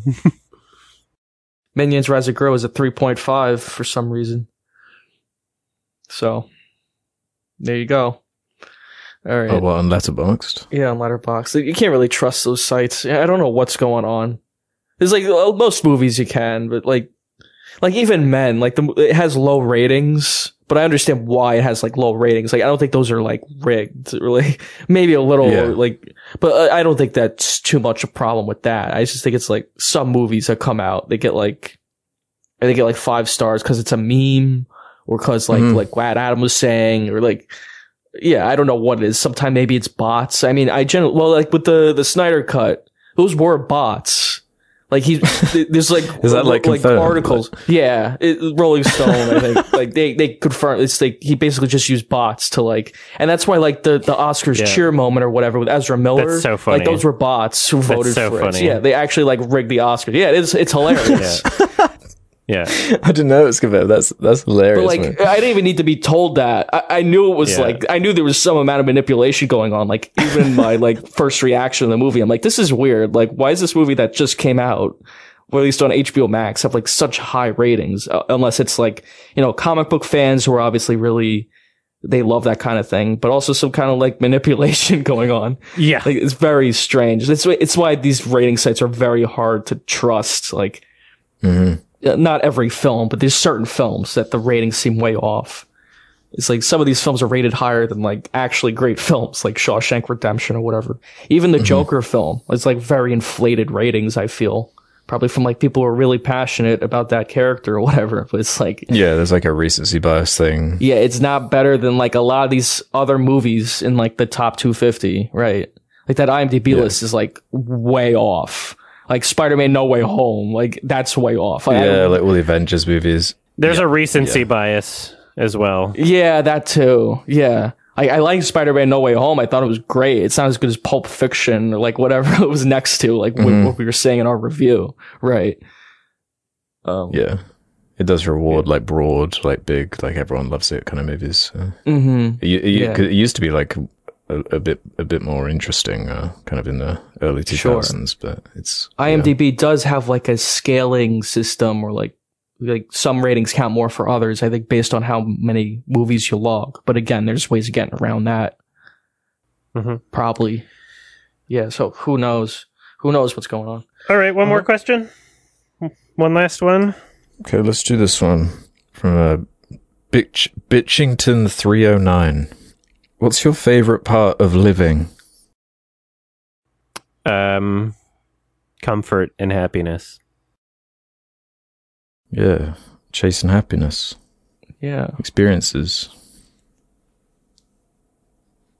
Movies. Yeah, I mean, I could list things that give me comfort and happiness, but it's those are things. Like that's the most basic answer. Yeah, we're pretty matter of fact with that one. Yeah, I don't know what else I would say, honestly. Yeah, I felt obliged to read it because it was one of the most upvoted ones in the thread. So Yeah, you got your answer, guys. Having maybe next time ask us what brings us comfort and happiness, idiot. Yeah, reaching your goals. I think that brings me like happiness. Having ambitious goals and reaching them. Doing things for yourself. Not just like existing. Yeah, like having goals and fulfilling them. Some people are happy just existing too, Depends on the person. That's good. Yeah, if that's what you want, go for it. Yeah, some people aren't. Some people want to like do something. Yeah. Oh yeah, if you just want to like hang out. Some people aren't interested in, ambition or like proving yourself sort of thing. So yeah, some people like live for that. And it's like, yeah, good. As long as you're not hurting anybody. Obviously, ambition can be bad. But that's anything. Some people, like, honestly, like, there's a lot of people that are just happy, like, just, finding a significant other, having kids, and that's all you do. And that's, if as long as you're stable and you can afford, yeah. But again, that's a goal. Like, you gotta find someone you like, or someone you like at least. Yeah. Unfortunately, a lot of happiness is also tied to like income too. It's pretty difficult to be happy if you're poor. So, right, it'd be nice to have a bit more equality in that sense. But yeah, some people's goals like to have a great job or like make a certain amount of money. Some people's goals to get to a good school. Mm-hmm. Like there's people who just want to go to a great school and they have like no idea what they want to do after. They're just like after they graduate college, they just have like no. Oh yeah, they've already taken out the loan. They've already paid for tuition, and they're like, I don't really know what I want to take, but I'm in school. Yeah, exactly. Yeah. Yeah. This is debt that I'll have to pay off later. Mm-hmm. But yeah, if that's what you want to do, like people, they'll do it. Like if that's really what they want to do with their life, go to like some prestigious school. They will do that. Just surround yourself with people who love and accept you, that you don't have to, pretend to be someone else around, and someone you can open up to and just exist and be comfortable. And it takes work trying to find that situation for a lot of people. It takes work trying to find that type of person. But you can't really get it unless you try, so what's there to lose, right? Oh yeah. Well, hot damn. All right, I guess that's it for questions. Yeah. Cool. All right, I think it's my turn to recommend a film. What have you got for us? Well, conveniently, my 4K Blu-ray just showed up of Eternal Sunshine of the Spotless Mind. Oh, shit. Obviously, I've been... A lot of my recommendations are just going to be based on, like, when the 4K Blu-rays are released. That's cool. Because, I just got my 4K TV, so... I'm still waiting for a 4K Blu-ray for Kill Bill. I fucking want to... I don't want to talk about that one until we get a 4K version of that. Yeah. Should be coming in the next year or two. But yeah, anyway, Michel Gondry, director, and Charlie Kaufman, writer. Starring Kate Winslet and Jim Carrey. And a few other people are in it as well. Mark Ruffalo, Elijah Wood, Tom Wilkinson, Kirsten Dunst. The film is called Eternal Sunshine of the Spotless Mind, and it is 2003, 4? 2004. Watch the movie if you want to not get spoiled about the movie. Watch it before the next episode. These episodes come out every 2 weeks. You can get them early by going to patreon.com/Sardonicast or going to sardonicast.com, signing up for premium. It's only $2 a month, and you get them early as they're edited. Particularly early for the next few weeks because I'm going out of town for Toronto Film Festival again, so we're recording some of these pretty early again. We're doing like 3 in a row. So, pretty simple. But happy. Thanks for watching. We also got merch. Link in the description. There's a Sardonicast highlights channel. Search that up. Link in the description also, I think. And send us your fan art on the subreddit or on Twitter. #Sardonicast fan art. And they'll show up at the beginning of the YouTube uploads. Send your art. Anyway, thanks for listening. Happy Shrek Dicky, New York. Bye, everybody. Bye. Take care.